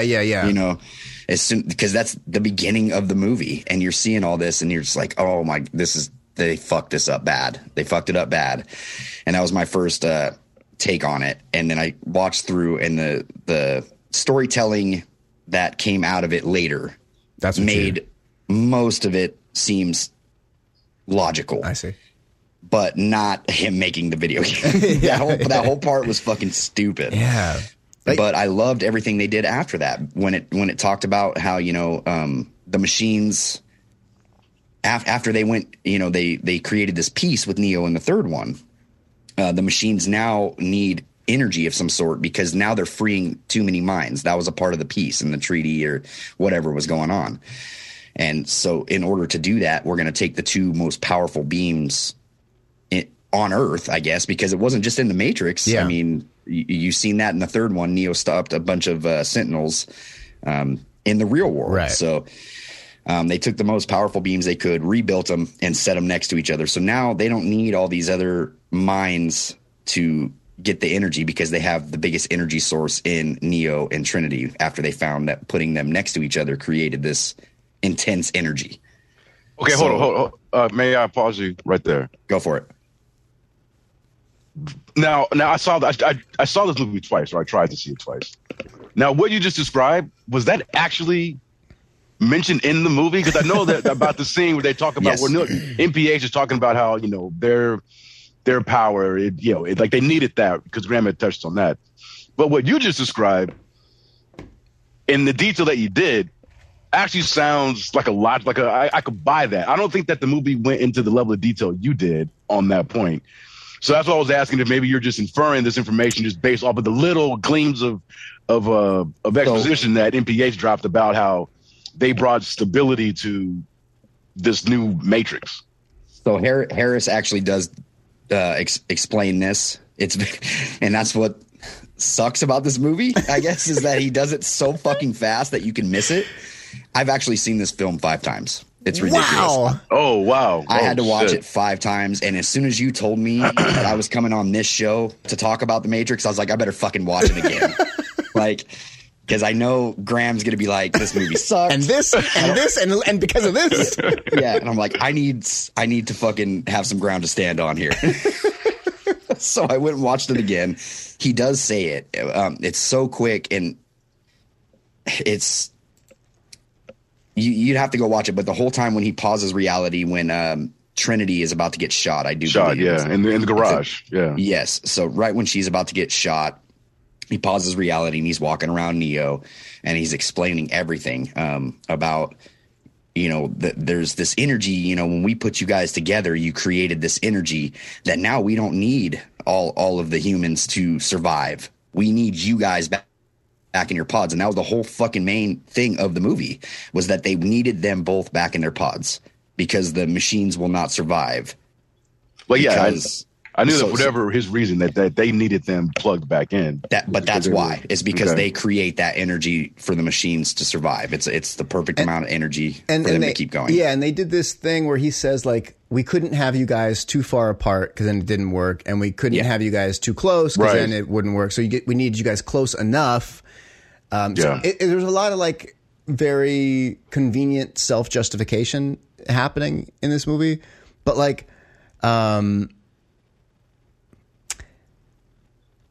in the real world, even like there were parts where it's like, well, some machines defect, but that's not okay. So this movie, it breaks a lot of the rules for me established by the trilogy, where it's like even inside the Matrix, there were rules, and then at the end, Neo was the only one who could break those rules. Like before, like, Morpheus says the thing about some rules can be bent, others can be broken. And then at the end of the film, Neo can break all of them. He can do whatever he wants. So like, rad, that's very exciting. And now he can't. He can't do anything. He doesn't even know. He doesn't even remember who he is. And I'm like, well, but if he's the one, shouldn't that negate anything that they're like? How are they programming his mind if he is aware of whatever? Well, see, I actually understand that point. I mean, because that is, he's Neo, and he kind of comes to realize who his true self is, but he's still been fucked with to the point where that's why he keeps trying to fly. Like, he knows he can do these things, but it was for me, for me, it just felt like it was a matter of time before he was eventually going to get revert back to his true self. But he never did. Because he never did, yeah. But that's kind of what I think they were going for, where it's like, yes, he knows. End of the movie, though. What's that? Right, yeah, at the end. At the end, he did. They're flying and stuff. No, she's yeah. No, they're both at the end. At the post credits, yes, or whatever that was, yes. Yeah, when they go visit Doogie. But it's like right. So in the real world, there are machines that have defected, and somehow it's okay. Like somehow the machines, the bad machines are like, whatever, it's fine. And then like they're not connected. Like they're all part of like a hive brain, but these machines like somehow aren't. Yeah. Doesn't make any sense. So here's the thing too. But that was actually the one thing about the film. That was like the one idea or element that they dropped into Resurrection. I'm like, okay, I like this. Really? Even the fucking manta ray and No. I'm not talking about. We'll get to that. And it seemed like they were trying to sell toys with this movie, like which they haven't done in any of the other Matrix movies. Right. They have like little robots, and then the fucking nanomachine robots that just appear, like apparate out of nowhere. I'm like, why is this a thing now? Well, no, they explain that though. Yeah, they say it. See, you keep using this word "explain," but I don't. See, no, okay, they do a poor job of explanation, and I have said that. So they do say it in the movie, but dude, some things are just meant to not be overanalyzed. See, this is the kind of bullshit I get with B all the time, where it's like, "Oh, I'm the king of this." But no, let me get back to my one positive that I had about this, because I don't have many. But the one thing that I did like, where I thought, okay, because as I'm watching this, I'm thinking to myself, a lot of what Grahm was saying earlier was like, why? Why is this happening? Why is this in existence? Why has this movie been made? Because I'm just waiting for something new, something novel. Like, tell me why this movie has, like, why? Yeah. And when they get out of the Matrix into the real world, and because Neo, his whole thing, he meets up with Jada Pinkett's character. Right. And we'll get to her awful makeup in a little bit. I'm an old lady. Yeah. But the one thing that I liked because Neo's like, well, okay, so they rebuilt me, they put me back in, I'm out, like, so, and he basically, I'm paraphrasing, like, so all that we did was for nothing, and then he realizes that no, or she tells him, it's like, no, actually, or maybe it was Jenna Henwick's character Bugs who tells him this, but he then finds out about this truce, because not the truce, but the fact that there are machines now that don't want this war either, and they are working with the humans. And it was like, this kind of came about because of you and because of the efforts that you did in those first 3 movies. And I was like, okay, this is interesting. I'd like to see more of this explored. And at the point that they introduced this in the film, I'm still sitting here like, okay, I'm still waiting for this fucking story to kick into gear, because I still don't know what I'm supposed to care about. Right. Am I supposed to care about this, maintaining this relationship now between the humans and the machines? Am I supposed to care about Neo getting his groove back? And it took so long to and eventually by the third act, it's like, oh no, Jesse's already explained this, and maybe I'm just a dum-dum, but I realized, like, oh no, this is the whole point of this, it's just to connect Trinity and Neo. It's a fucking love story. Right. Yeah. And I love a good love story. Love Actually is one of my favorite fucking films. I cry with this shit all the time. But at the end of it, I'm just like, well, this didn't need to be. Hold on. I want to challenge you. You say you love a good love story, but you don't like The Princess Bride. That's not a love story. That's just a stupid movie. How dare you? How are we even friends, B? That's not a love story. That's ridiculous. Almost 20 years, you're just going to throw it away? No. How dare you, man? How dare you? No. It's a love story. I know. I just don't like it. But so there was a lot of things that they explored in the movie that I do believe. I think she has plans of making another one. Whatever plans she had, them plans, she can jettison them, because they ain't making no more Matrix films. I think they are, dude. They made their budget. They made over what they spent. Are you sure? Yeah, I think so, man. All right, let the Google Master do his Googling. I like HBO paid them a lot of money for that movie to air on HBO as well. Yeah, HBO Max. I like seeing Keanu Reeves, and her name just totally blanked for me. Oh shit, Trinity. Yeah, what's her name? Damn it, Carrie-Anne Moss. Carrie-Anne Moss. Yes. I like them together. I think who, by the way, is in the Marvel Netflix shows. Is she? Yes. Yeah. She's in Captain America. She's in no. She's in Jessica Jones. And she shows up. Yeah, you're right. And she shows up in one of the seasons of Daredevil. That's right. Yeah, and she's great. Yeah. She's a lawyer, right? Yeah. Yeah, that's right. So I like them together, and I liked seeing them, and obviously, like, it did bring back some of the nostalgia and stuff. And I think if you're gonna, it's just like you're making a love story about the same thing you made a love story about last time, and the justification for it is it's just odd to me. Like, I didn't, like, why is she the one now? Like, why does she have superpowers and she can fly? Like, why? What's the purpose of that? So there's another thing too, that I read this intense article from somebody that is also an insane Matrix fan. And the way that he explained it was so phenomenal. I'll have to text you guys the article to read it. But I just think that a lot of things in this movie were too rushed through for everybody to enjoy it. You know, for me, I'm so big on the other three films that I knew that this movie wasn't going to be anything compared to them. Like, I just knew it wasn't going to. For one, there was only one of the directors involved in this, which was Lana. Yeah. Yeah, so she was the only one involved in this film.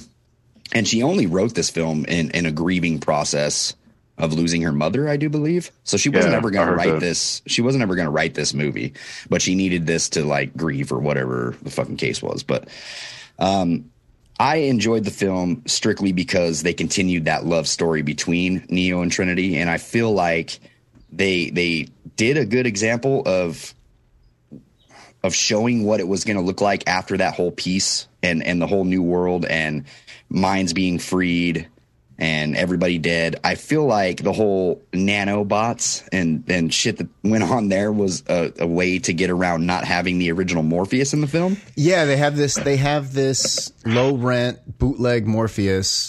Let's talk about the Morpheus and the Agent Smith. Yeah. Because these were creative choices where I'm like, look, if you couldn't get these actors to come back for these roles, why not just create brand new characters? Okay, so why did you have to create a Morpheus and have an Agent Smith? Why can't they just be, new characters to this universe? Because all you're doing is just calling attention to the fact that you couldn't get these people, and Morpheus for whatever serves reason, no purpose in the movie, no real purpose. It could have been anybody.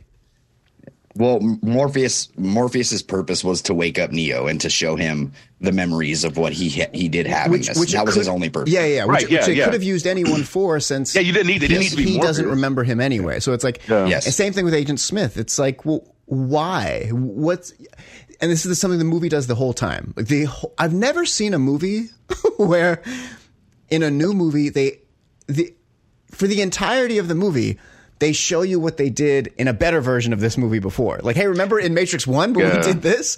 And remember in Matrix 2 when we did this? Wasn't that really cool? Like, they keep giving you flashbacks. Yeah, they relied on that a lot. It wasn't like one or two times, and it wasn't just for nostalgia. It was literally like, we can't explain well enough in writing what we're doing, so watch when we did it good before. Yeah. And I can get with that. Yeah, like when they bring back the French guy who was Monica Bellucci's husband. The Merovingian, Which took me a while. I'm like, who the fuck is this crazy man? I'm like, and when that scene happened, I'm like, wait, did the reels change? It felt like the tone of the movie kind of just flipped for me. I'm like, what's happening here? Is this like a Power Rangers fucking? So there's a lot of choices like that where it's just like, what's that was an odd scene. What's that happening whole right now? Fight scene. Yeah. That was odd. I will say this: the fighting in this movie, I was really disappointed with. Like, whatever my feelings about the story, like, I was kind of expecting, well, at least the fighting will be nuts and really exciting. So the fighting in this movie was the absolute worst out of all the films. It was really bad. It it didn't make sense how bad it was. And even like Keanu Reeves, he doesn't do his own stunts, but he does his own action. Like, he does fighting, he drives, he does all that shit, and he looks really good when he does it. He puts in the work. He's out there doing jiu-jitsu and judo, and he's taking kali lessons, and he's driving. If anybody can look good doing this stuff, he's a person who can. Yeah. But he didn't in this. He did not look good. No. The way they shot him, the way they directed these fight scenes, it looks bad. It made him look like he looked his actual age. He looked like he looked like a 55-year-old man, who just woke up and, oh shit, I got to fight. But it was one of those things where I'm like, maybe that was intentional on his part, because obviously we see him in the John Wick films, and you don't get that same sense. All the fighting's bad. Like, everybody looks bad. Yeah, everybody in the Matrix movie does look bad fighting. I agree with that. That blew 100%. My mind. I was like, well, however you feel about the story, like this is a martial arts movie. It's a kung fu movie. It's like this shit should look amazing with crazy, even just conceptually.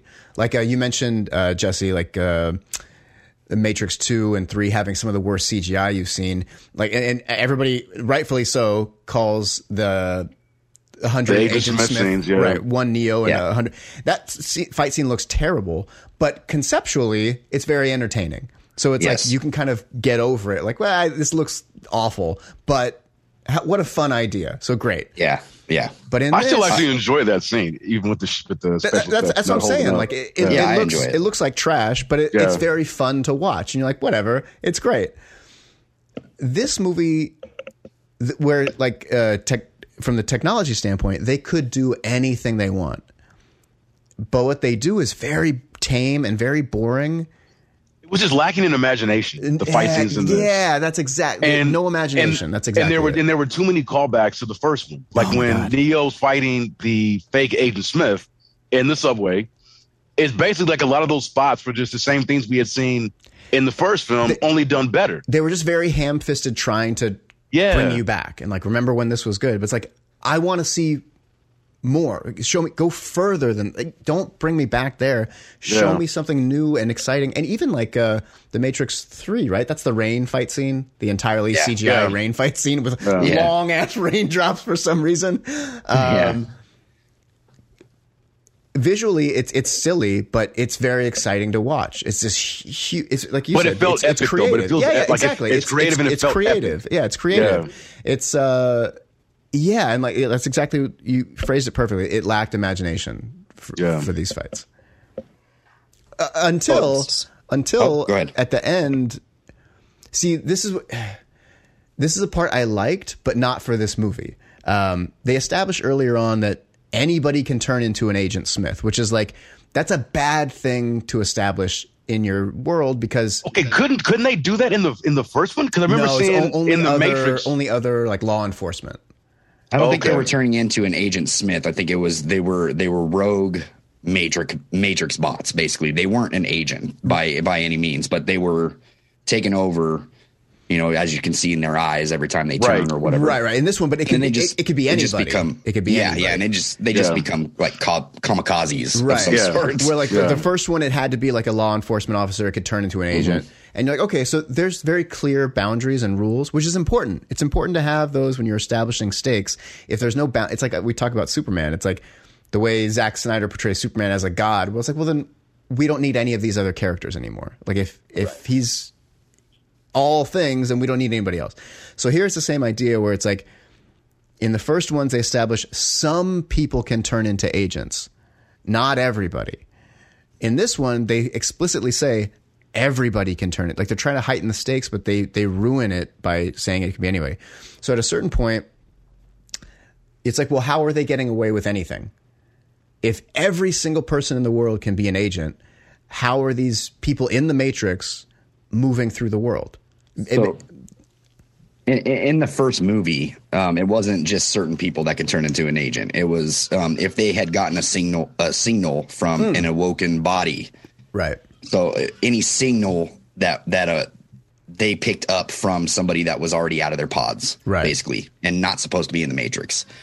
Which is why you see a scene of I think it's a homeless man turns in to Agent Smith in the train station. Right. So he's just laying there, and he got the signal because they answered that phone. Right. Oh, yes. Right. You know what I mean? So they got the signal, and then they woke up and turned into an agent. But there had to be like a relay of information for that to happen. Yeah, because it's all computer programming at the end of the day. So if they get the signal, then they can turn into an agent. But yes, now in this new movie, fucking all that is out the window. Yeah. Anybody at any time. But that's all from Neil Patrick Harris's call, because now he is the new architect of this new Matrix. This is a new Matrix. I really and they weren't even turning into agents. They were basically just turning into zombies. Okay. So yes, exactly. Yeah. They were turning into, and that's the thing that's like, this is a cool scene, but it's not for this movie. Like, why is it a zombie movie now? Why are there hordes chasing them and they're getting all headshotted? And like there's a part where if you haven't seen it, Trinity and Neo are on a motorcycle. She's driving. He's on the back, and he's using his force powers. Yeah, he's using his force powers that force push. He can't fly, but somehow he still has his force push to deflect all these enemies coming. And then they're driving through essentially like LA, high rises, and everybody's like kamikazing, like you said, head first out and using themselves as missiles, which is like conceptually, that's fucking awesome. It was the first inventive, creative thing in the movie. It was the coolest action set piece in the entire film. So cool, but it didn't belong in this movie because why are they zombies now? Like I understand. It's a new Matrix, Grahm. Fuck. It's a new Matrix. This is the new rebuilt Matrix. It's not the same. Like I said, like they established that. They do is that honestly, like, Jessie's true. Like, it's that is such a cop out. That is such a cop out. It might be, but they really do hammer that home. Neil Patrick Harris does that. They, after the events of the first 3 films, they basically had to kind of restart from scratch. Then don't spend the whole movie showing me the old Matrix. I'm with you. I'm with you on that too. But I am saying that whatever rules that the first Matrix had, this one definitely is not that same environment anymore. It's like they got a new firmware update, but even probably bigger than that. Yeah, but so there's this thing like Neo and Neil Patrick Harris. I was really not a fan of Neil Patrick Harris in this movie. Like I don't know why I can't take him seriously. Maybe it's just because I just see him in Harold and Kumar. Like that's my Neil Patrick Harris. Like I don't care about Doogie Howser. Like he's the guy doing coke and crashing cars and having bottomless parties. Like that's my Neil Patrick Harris. So I couldn't take him seriously. But he establishes a truce with Neo, saying like, Neo, if you come back and plug yourself in, we won't kill Trinity. If you don't, we will. So they have a meeting.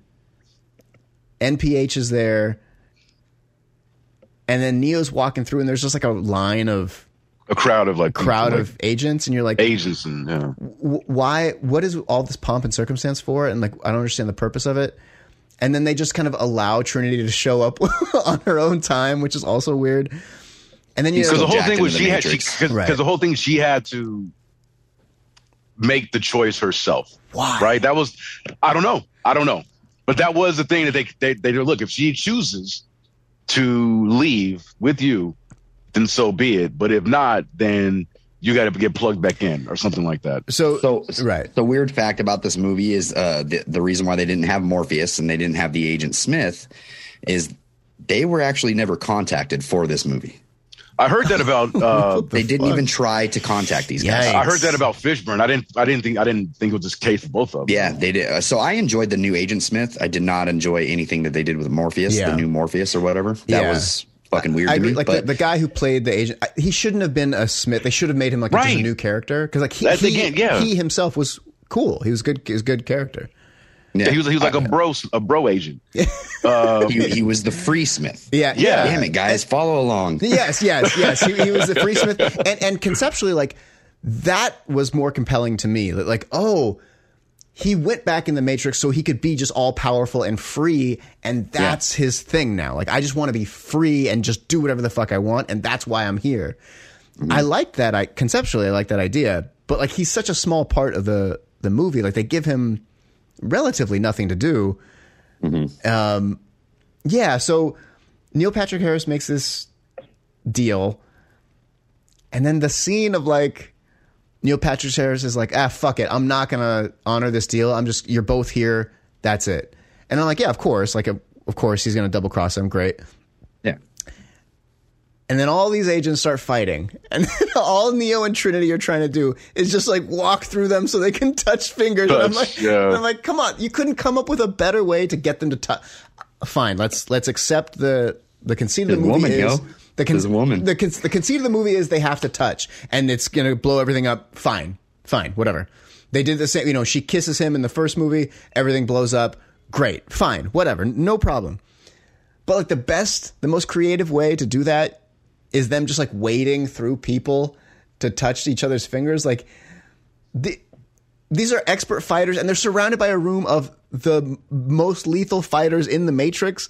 And then they're just kind of like shoving each other around. I was like, what the fuck, guys? Come on. So once again, it's a film that shouldn't have been as overanalyzed as it is. But wait. I would argue that The Matrix is designed to be analyzed. Like I agree that this one, it shouldn't have been, because we all knew what it was going to fucking be. All right. From the beginning. So the first trailer that released for this, I was like, oh fuck, dude, that looks good. I love, the theme that they picked for it. It looks good. Second trailer that releases, it shows a lot of that nostalgia shit.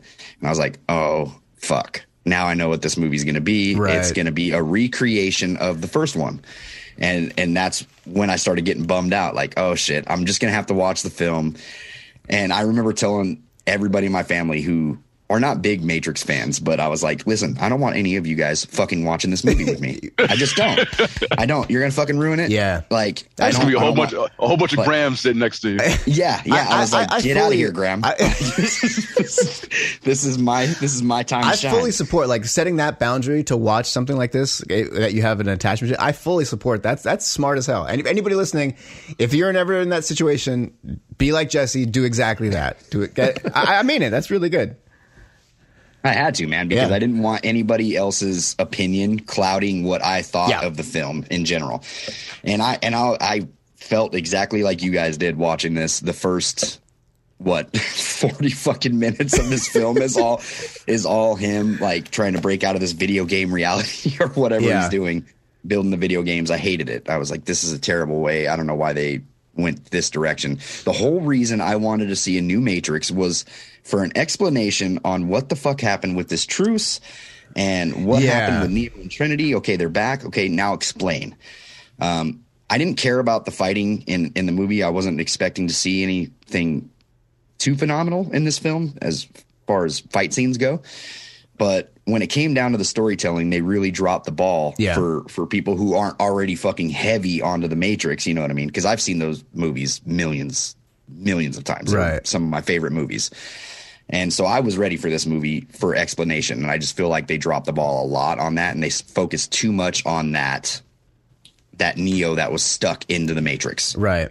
Too much time of this movie was spent in that and getting him and Trinity back together. That whole connection between him and Trinity is crucial in that film. Loved it, because like I said before, they're the fucking biggest power couple to me ever in fucking cinema history. This is my favorite couple. Take that, Megan Fox and Machine Gun Kelly. Yeah. Fuck those guys. I didn't even know they were together. Oh, yeah. So I mean, that was just how I felt about the connection with them. So I was really excited to see that, but more excited to see what was going to come of this, what was going to come of the truce, how the Matrix was. Because I expected a new Matrix anyway, because they explained that in the second movie when he was talking to the architect that there was tons of Matrixes before this. Yeah. You were not the only one that has been in the Matrix. There's been 5 predecessors before you, or whatever he said.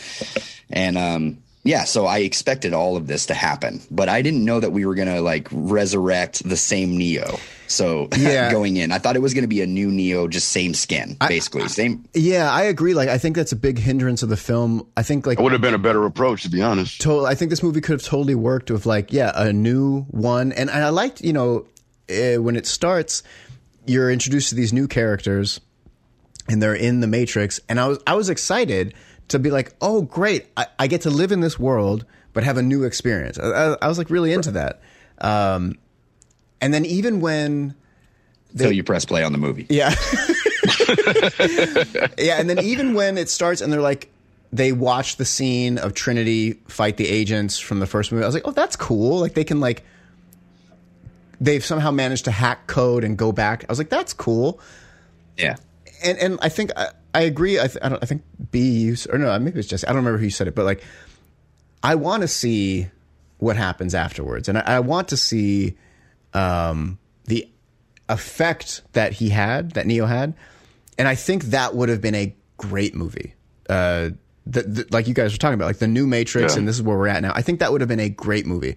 I think it ultimately, for me, it failed because they make it about Neo and Trinity.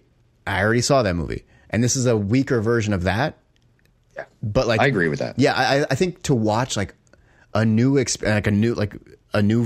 one try to come up, or even not, just like people understand. Wait, what happened before? It's like people going back and finding, if if the library in Alexandria didn't get burned down and somebody found it and was like, fuck, did you know that the world used to be like this?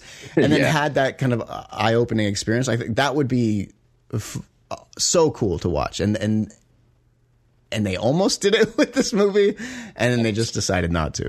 There was no excuse for. I mean, Jesse, you mentioned earlier about how they were rushing through a lot of the plot and like explaining why certain things were, and you're right about that. But the indictment is that I could see if this was an hour and 30 minutes. This was a 2.5 hour fucking movie, and and you're right. Like the first 40 minutes just meanders because I'm like, okay, well, when is this gonna kick into gear? Because you're right, you're just seeing Keanu tripping out with his pills, and he's like, oh, what's real, what's not? It's like, bro, we've been here before. Right. It's like we did this in the first one. You're wasting a lot of time trying to establish things that we all already know. And Lana Wachowski has had 10 years to write this movie. You know what I mean? Like, and not only that, they fucking paid out the amount of money that they paid. I think it was San Francisco to film this in. During the pandemic, right? They had all the fucking time in the world to get this thing perfect. Yeah, and they did. Yeah, you know what I mean. They just didn't. And but I like I said, I enjoy the whole love story between Neo and Trinity. I'm glad for me personally that I got to see that come back. Yeah, and I'm excited to see another one. Hopefully, just to explain more and to kind of put this fucking last film to rest. Yeah, and if anything, it's like I think it's like I think we talked about this on the last episode too. Like there are things that we'll shit on, but we still really like. You know what I mean? Yeah. Like I find myself doing that with all sorts of things. Like objectively, I know this thing is bad, but I love it. Like the concept is just there. Yeah. The concept is there. And that's what I think that I love the most about this film. And that's why I was like, I'm going to like, the problem with me is like, I'm going to like this fucking film no matter what, just because of how fucking bad, I love this concept. Yeah. You know what I mean? Like the Matrix and the whole story. Yeah. The trilogy had such an impact on you that it's like, yeah, of course. Like I'm already fucking all in right. for anything Matrix at this point, regardless of how shitty it is. I still love the film. There was one thing that you brought up earlier where you were saying that they kept showing, lots of clips from the old movies. So when they did that little code where they can see how everything was done and it was new actors, that fucking threw me off. I was like, why in the fuck they're showing the film all throughout this movie? Why wouldn't they just show the old film right here? Yeah. Like, I don't understand that. Like, why are we getting new actors in here? And I don't know. That whole part threw me off. I was like, okay, so you can put the other clips in this movie, but you can't put that original clip with Trinity. Totally. I totally agree. So I don't know. Yeah. There's just certain things that threw a lot of people off. There were just, like I said, a lot of weird creative choices in this movie. And it was clear like there was some head-scratching ones. There's a very ham-fisted subtext of Hollywood in the movie. Like, and it's blatantly spelled out at the end, the post-credit sequence of like the video game execs talking about what fans like and that whole, I don't remember the exact wording, but it was essentially like Lana Wachowski being like, yeah, fuck you, Hollywood. But it was like, this doesn't belong in this movie either. Like you made a movie. You're in Hollywood. Like you don't need to then say like, yeah, but I don't really like it. And it's pretty weird and lame and corporate. You're like, we know that. You're still in that system though. Like, you're still here. Yeah. You're still that was strange. I mean, Jesse, you might've read this. I'm sure you probably did being a fan, Warner Brothers, they were going to do this movie, whether any Wachowski was going to be attached or not. Is that right? Yeah. Yes, so one way or another. And I think that is the one thing that pushed at least Lana to come back. Because she was like, well, look, if you're doing this with or without us, then fuck it. I'll come back. I'll direct. Did she also write this? I think she was one of the writers too. Maybe she came in and she was like, fuck it. If they're gonna keep doing my Matrix movies, I'll fuck it up so bad that they don't ever want to do another movie again. So I mean, I say that not to absolve the movie of anything, at least for me, but it is a point where it's like, well, if they're dead set on doing a thing. Something you've created. Yeah. It's like, well, shit. I mean, I don't want anybody else touching this. Right. So might as well come back to one more time. What do you guys think of the ending where they said that they were going to take this Matrix and make it in their image? They sort of took the God aspect of this and they were like, look, we're going to recreate the Matrix in our image now. They left it wide open for another movie. Yeah. They did, but my thing is, but what would be so different? Okay, so what does that look like? Yeah. I get that. Okay, this film obviously was just about reuniting Trinity and Neo. You know, whatever. Like, I actually watched it and I'm thinking, this is kind of selfish, y'all. You know, there are more bigger things at stake than just your love. It's like you're fucking with potentially everybody else connected to this damn thing. That's not true at all, Brian. But that's whatever. Not true at all. You got to give Neo and Trinity their moment. They got to touch, and their love is the only love that matters. The cisgendered white male and woman couple. But at the end, I'm like, okay, so what is now? Yeah, what is their mission statement? Yeah. Because originally it's like we want to free minds. Get these people, as many people out of the Matrix as possible. Now I'm like, okay, you got your power. Now you want to reshape the Matrix. Right. So you want to keep everybody plugged in, but I guess make it a better living experience. I don't know. Like, I'm like, what is your point now? And better in what way? Like what are you trying to accomplish? Like, I never understood that at the end. I mean, okay, you're free now. You know, Matrix 2 or 3 establishes, like, when the Matrix first started, they tried to make it a utopia. And this is a very cool concept. Like, they tried to make it perfect, the Eden, and humans rejected it. It wouldn't, because it was too perfect. It was too perfect. They needed conflict, and that's what they established. Like, humans need conflict. They need fights. They need to overcome a thing. And you're like, yeah, that's true. Great. So now the Matrix is like that, which is what the world was prior to the machines. So it's like, just let people be in the Matrix. It's as close to what the world was prior to the war anyway. And yeah, what would you change? Like, other than knowing that you're in it? I think that's what sets up the next movie, though, is that how would that look, and what the fuck are you talking about? So when they said that, I was like, well, what does that even mean? Yeah. If you're recreating the Matrix and your focus is to build a new Matrix, like, wasn't the whole purpose was to destroy the Matrix? Right. Let's wake everybody up. Fuck the machines. Right. Let's kill off the Matrix. Like, what does this mean now? Like, is everybody going to be the one in the Matrix? It seemed like, what is it going to look like? It seemed like one of those things, and a lot of movies do this, especially when there's like superpowers involved, where they'll just say something that sounds cool. Like, it just sounds cool to say that we're going to remake it in our age. Like, you're taking ownership, and it sounds cool. But like when you think about it, it's like, well, that doesn't mean anything. It's like even the end of the very first Matrix, which again, fucking love that movie. You know, Neo's on the phone with the Matrix, and he's like, "I'm coming for you," and he hangs up and he flies away, and you're like, "This doesn't mean anything." Like, it's a nonsensical scene, but it's awesome. Like, it's great to watch, and you're like, "Fuck yeah!" And then Rage Against the Machine comes on, and you're like, "Yeah, and that was a better because I'm you know, Jesse, you mentioned earlier about how after you saw the first Matrix, you're like, "Yeah, didn't expect sequels." I didn't either, but the way that ended. Yeah, like Grahm said, it was just cool, and it's like, okay, at least you know in your imagination that, hey, the fight continues. Right. But you know what the fight is. You know that, you know, now Neo is free. He's the one.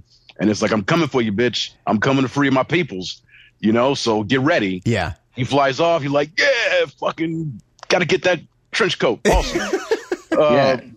But yeah, with this one, I mean, it's like, I mean, yeah, I lost sight of what, not only what their goals are, but like I guess Jada, she mentions that they're just fine, just living their lives now with growing strawberries. Growing strawberries. Yeah, just maintaining this peace or this semi-truce. Like, it would have been cool had, you know, they being, you know, Neo or Trinity saying, no, fuck all this. Like, we want to free all of our people. And it does something to disrupt that truce, right? And force you're back now into complacent, and you're essentially helping the machines at this point by not fighting them.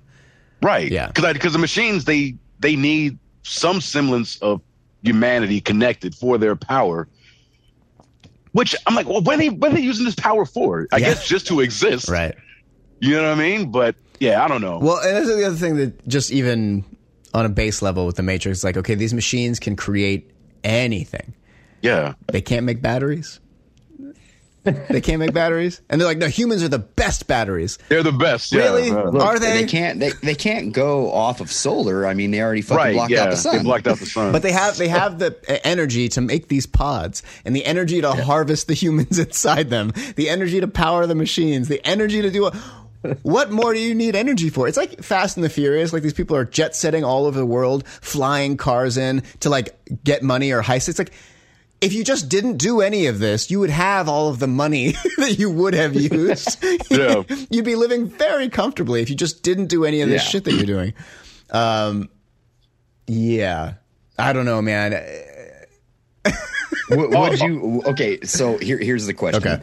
If another Matrix was announced, would you be excited to see a new Matrix and hopefully make up for this one? I wasn't excited to see this Matrix. Yeah. Really? I wasn't. Yeah, no, I wasn't. I came in with very low expectations because I mean, just going off of the history, not of this franchise, but any franchise that gets 4 films deep, I'm like, especially after a long time. So I went in with low expectations. Like I said, I didn't hate this movie. It might sound like that I didn't. But no, like if they announced tomorrow that, hey, we're going to continue this, I'm like, again, I'd be just like, why? Like I just, would you give it a chance and watch it? To see if they I would watch it. Yeah, I would. If it comes out, but I wouldn't. I would go in with probably with the same amount of enthusiasm that I went into with Resurrection, which was honestly none. Yeah, and I'm glad. I'm glad that it was on HBO Max because I definitely would not have gone out to a theater to see it. So my first reaction when I found out that they were making a new Matrix was, "Fuck!" Like I hope this is not bad because I love the first 3 films so much. Right. And so there's always that like anxiety if you love something that much that they're going to fucking ruin it. You know what I mean? I felt that way about a bunch of films, Star Wars being, you know what I mean? When they started making the Star Wars films, I loved the old Star Wars. So, but I actually loved all the new Star Wars. That's probably, I don't know. I thought they were fucking brilliant. That's a show for another day. Yeah. Anyway, so I was not excited that they were making a new Matrix, but I was also, there was a part of me that still wanted to see that through. You know, like, oh well, what would that look like if Neo and Trinity were back, and how would they explain that? Yeah. So I also went into this film with incredibly low expectations, and I told everybody to fucking stay away from me, let me watch it, because I didn't want anybody else putting anything in my head, because when you're watching it with somebody that just does not like the film, it's miserable. You know what I mean? It's miserable. You're gonna feel the same way. You're automatically gonna take their reaction and turn it to your reaction, and so I didn't want any of that. So I get that fucking thing with wrestling all the time too. Like, oh man, you like that match? No, me neither. You know, right. Yeah, it was not very good. You know, so. But when you watch it alone, you have these different reactions, and so that's what I went into this film with. I loved the film. Like, I didn't think that it was not anything like the first 3, and I wouldn't even put it in comparison with any of them because it was way lower than all 3 films. Sure, but I for what it is, you really enjoyed it though. Yeah, I didn't think it was as bad as everybody else makes it out to be. Like, I get it. Like, they fucked up a lot of stuff and they did a lot of corny ass. I think that seems to be the general take on the movie. Like, people either, like you, love it so much. Like, the day before I watched it, I was on the phone with my mom talking to her, and she was going on. She's seen it 3 times. She fucking loves it so much. It's so good. And I was like, okay. And then I watched it. I was like, I hate it. And then the next day, she was like, what are you doing? She's going out of town again. And I'm like, oh, I just watched the Matrix. She's like, what'd you think? And I was like, I didn't like it. And I just kind of moved on because I like a movie like that is either great or horrible in somebody's eyes. I'm not a fan of like the middle of the road, like, it was okay. Everybody thinks it's kind of okay. I want it to be that divisive. And the especially thing for all the money like, that's put into it too. Totally. Yeah, and it's like, you like what you like. I mean, I know on wrestling Twitter that said a lot, but it is true. It's like, I mean, one of the best things that Grahm ever said to me, and this was like one of our early episodes, and I forget what I was talking about, but it said something about, oh, it's a guilty pleasure of mine. And you were like, fuck, I don't have guilty pleasures. It's like, if I like something, I like it, and I have no guilt about it. I don't feel guilty about what gives me pleasure. Yeah, exactly. So, and I feel the same way about shows, movies, music, that, I like a lot of shit that a lot of people don't. But and like Graham's saying, like, I understand the criticisms. Like, I'm not blind to it. But at the same time, like, I'm not going to not listen to myself. If I like a thing, I like a thing. Life's short, man. Life's short. You just like the things you like, and I go into everything hoping to love something. If I don't, and somebody else does, I'm like, great. I wish I would have enjoyed it as much as you, but I'm glad you did. And it just, it's fine. Like I said. I guess I should say this too. The first time that I watched the film, I watched it at I watched it when it released at like midnight or something. And I was like, all right, nobody's here. This is a perfect opportunity for me to watch it. Everybody's sleeping. All right, press play, watched it. And I was like, I didn't know what to think about it. When it was all said and done, I was like, I didn't like it. Yeah. You know what I mean? When I first watched it again, still wasn't sure about it. Watched it the third time. I was like, okay, I kind of like it. Yeah. Fourth time comes when he says that we're going to talk about it. I was like, fuck, I better watch it again. Watched it again, and I loved it. Wow. I was like, I love what they did with it. You know what I mean? I get like the criticisms on some of the shit that other people were expecting to happen that didn't, because you're going to get that no matter what, especially for how big the franchise was. Sure. But I really loved that love story, man. I think that's just what caught me. You know, right. And I got to be honest, man. It sounds like you two just don't, you don't love. We don't love anything that has to do with love. Ew, I mean, gross feelings. Yuck. You guys are going to be alone for the rest of your lives. These are two separate conversations. These are two separate conversations, Jared. Like, yes, that's true. No, I'm just kidding. I just liked the film a couple times after watching it, but yes, that first impression was that first 40 to 50 minutes killed it. You know what I mean? I think that's what buried this film for a lot of people.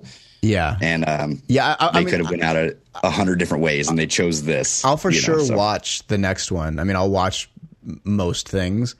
If it's attached. Except Spider-Man. Except Spider-Man and Black Widow and a bunch of other things I haven't watched. Graham, Brian, did you ever listen to Yellow Wolf? Thank you. Black Sheep? Thank you, Jesse. Did I ever listen to it? Yeah, Graham played it on. That's not the same thing, no, B. That's not the same. I've been meaning. Well, no, because Graham and I talked about this. See, what had happened was. where I was like, yeah, okay, you guys are both guilty. Yeah. Because I think I played. When B hits me I got close to buying it. I don't know why I didn't. What the fuck is close to buying something mean? You either bought it. Like looks at it in the store. I had it on Amazon. You could just listen to it for free on YouTube if you were unsure. Or Apple Podcast Apple what Music. Is it? iTunes. Yeah, Apple iTunes. Music. I just switched over to Tidal, by the way, everybody listening. Fucking Spotify. It's everywhere. Yeah, I just switched over to Tidal. Tidal's really good. Why'd you do that? You're like the fourth person who's to sign up for that service, I think. I know. I'll say this. The main reason is just the treatment of artists. I mean, not just as somebody who's got music out, but like anybody, to make $1 on Spotify, you need like 300 streams to make $1. Ridiculous. I thought it was more than that, actually. No. Yeah, I thought it was too. Yeah, you get like 0.0010% of a cent, or 0.0010th of a cent on Spotify. Yeah. And you need like 75 streams on Tidal to make $1. So it's still not perfect, but it's huge, a massive difference for artists. Okay. And also, I make more on my podcast. Yes. You get 1,000 listens and you get $15 or something for 1,000. And that's fucking hard to do anyway. Totally. It's super hard. Yes, exactly. And the sound quality is noticeably better. Really? On Tidal. Okay. Yeah. It's way better.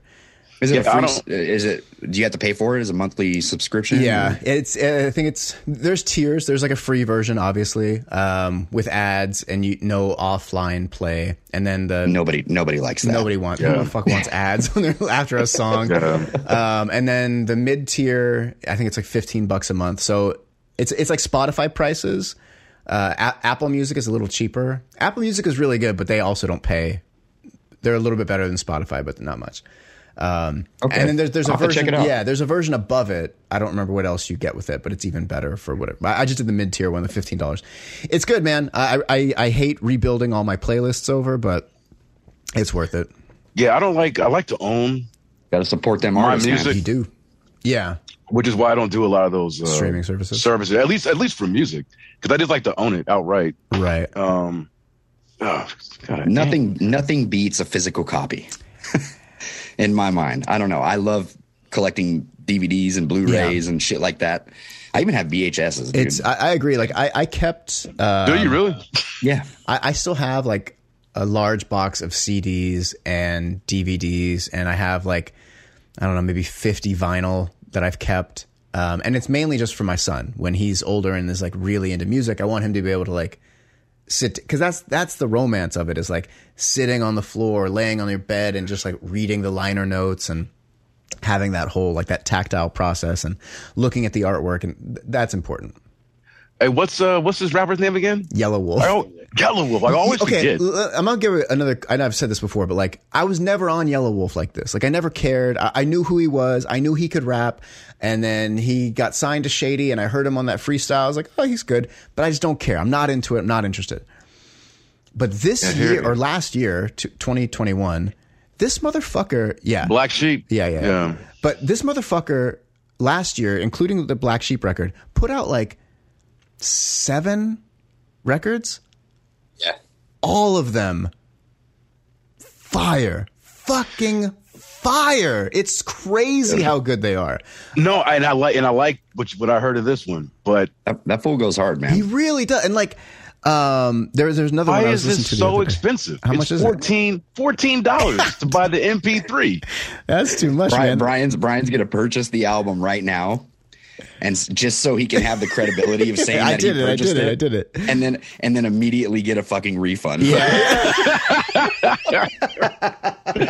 Oh man, well now I can't do that because now my spot's blown. But he put out another Slum Mafia, which is like him and DJ Paul, and he did this one Mile Zero, which is more a little more like New York flavored with DJ Muggs, and he did this other one Mudmouth. Like you just saw Mudmouth. Yeah, they're all so, like I said, I never gave a shit about Yellow Wolf, and now I'm like, oh, I'm a Yellow Wolf fan. Like he's dope as fuck. He's so good. Good.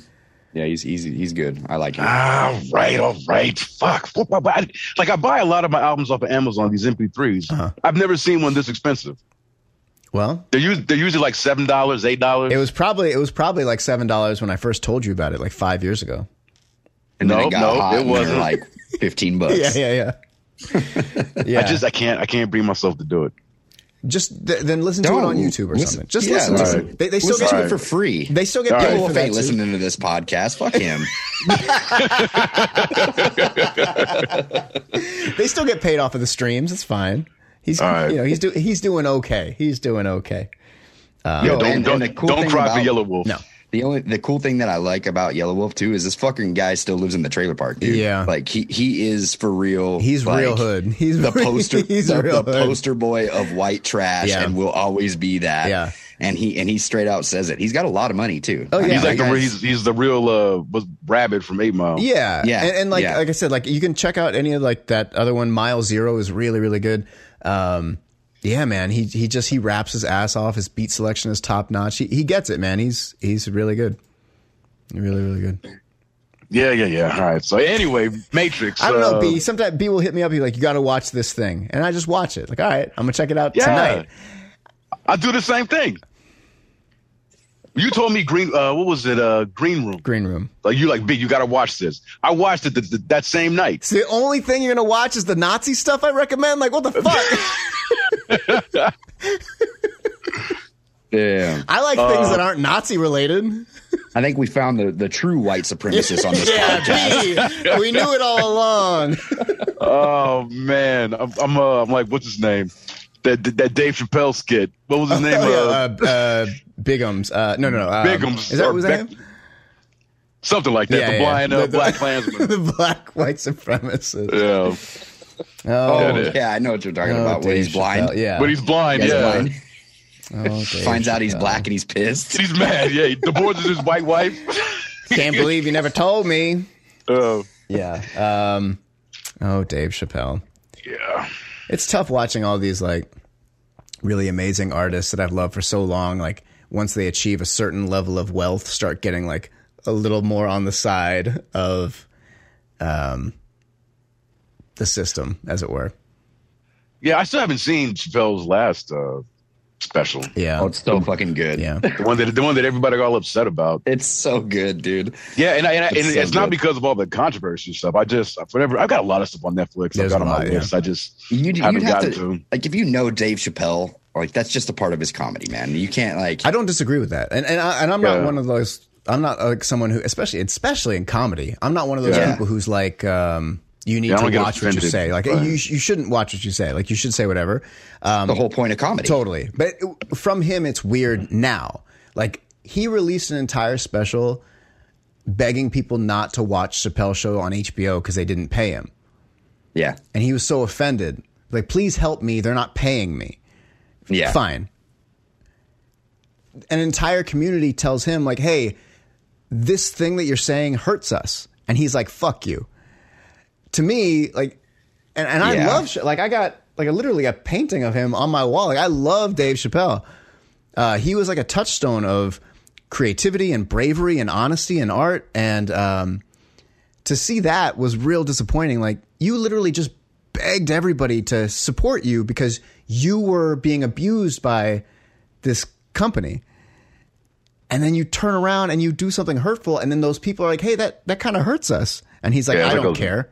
It's a lack of self-awareness. Yeah, that really bummed me out. Because I love Chappelle, I do. Yeah. But yeah, when he was going on, and honestly, like I'm always on the side when it comes to entertainment, sports. I'm always going to be on the side of the athlete, the wrestler. Totally. I'm always going to be on the side of the person that is making the thing, producing the creative. So when he was out there upset about the fact that he wasn't getting anything from his show, rightfully so. I feel you about that, but it got to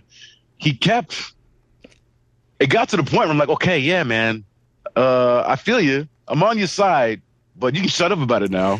You know what I mean? And at the same time, like you've just been going around saying how it's like Netflix gave you $100 million or $300 million, whatever the fuck it was. It was a lot of money.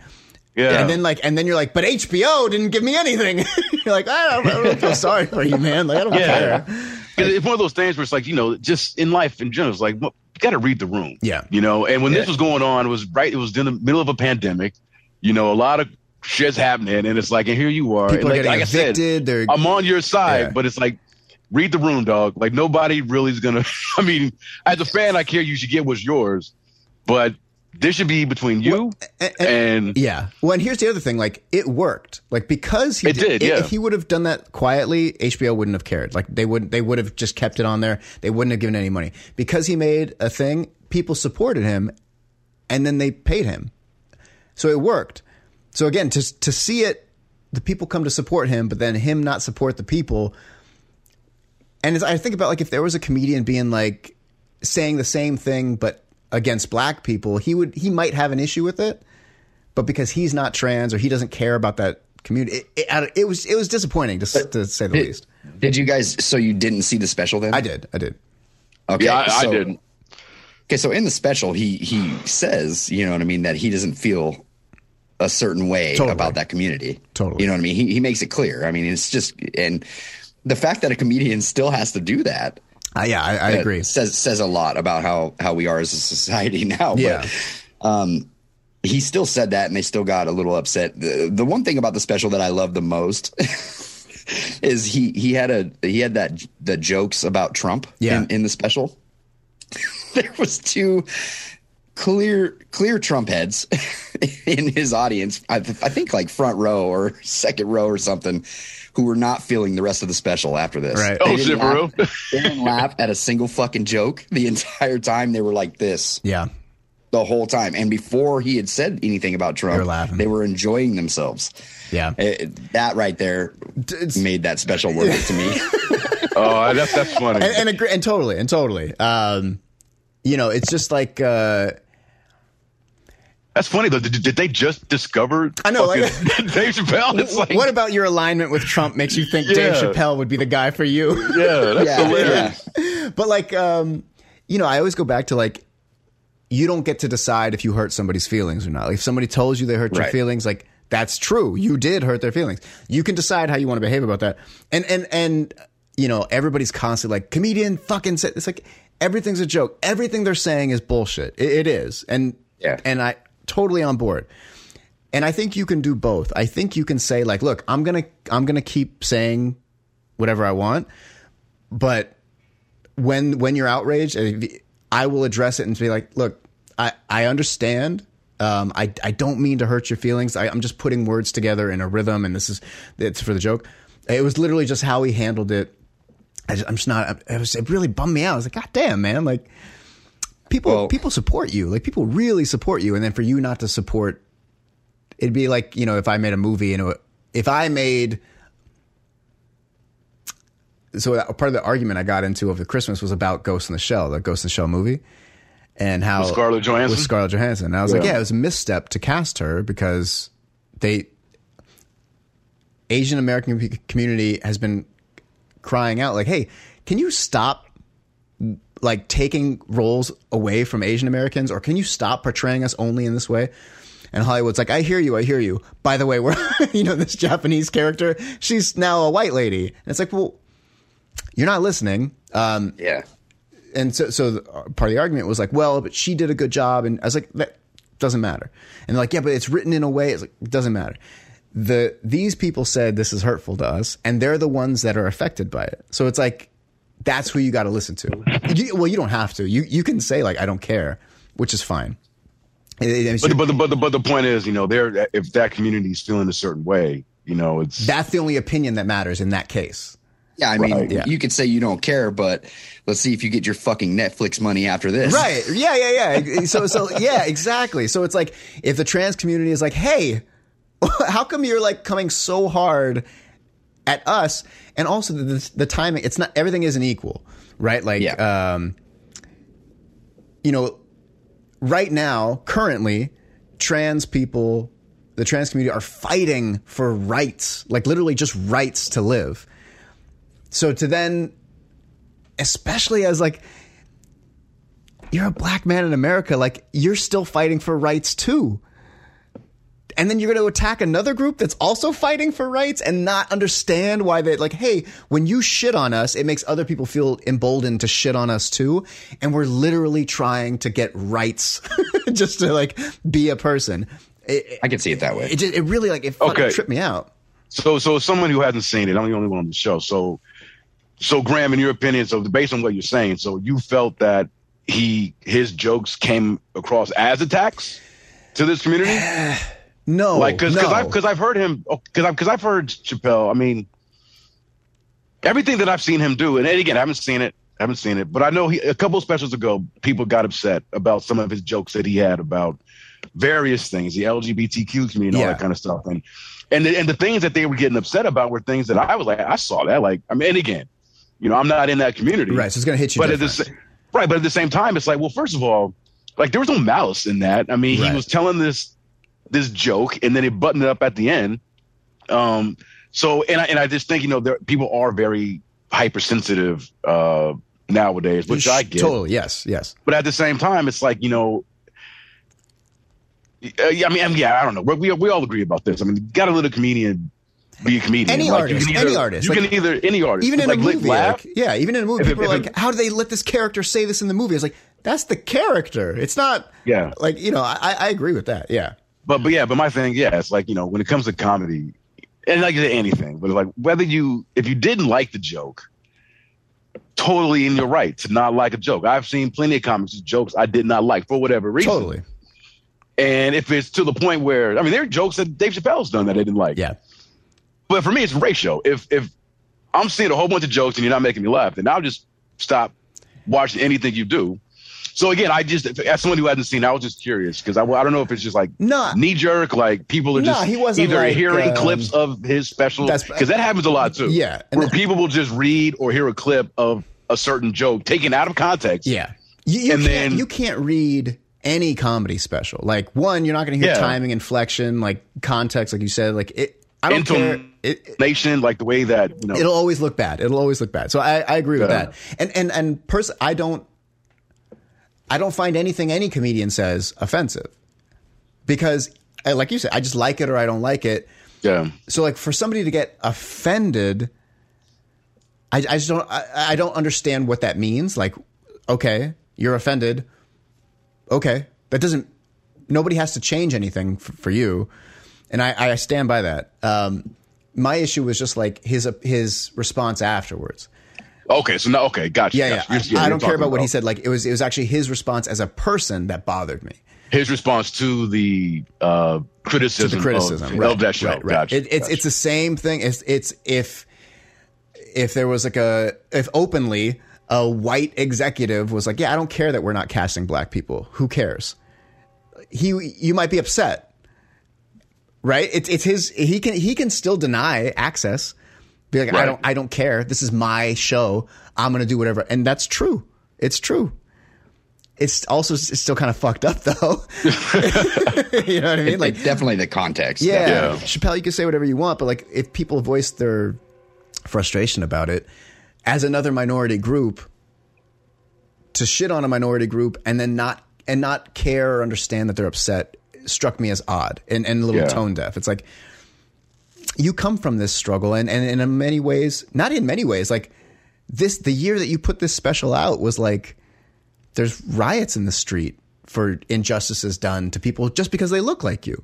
Yeah, that is, I'm like that with whether, Chappelle or anything, like as a person of color, it's like, because I've gotten into not arguments, but I guess debates like with some of my family members about, homosexuals and stuff like that, where I'm like, they'll have these negative views. Yeah. It's like, you're basically you're casting dispersions on a group of people for similar reasons that, some folks do the same with us. Right. It's like, black, but whether it's, your ethnicity, your sexuality, it's like, insert whatever the thing is. Insert whatever the thing is. It's like, look, we want to be treated a certain way. Like that extends just beyond the skin color. It's like, what does that person's love life have to do with you? Yeah. How's that affecting you? Yeah.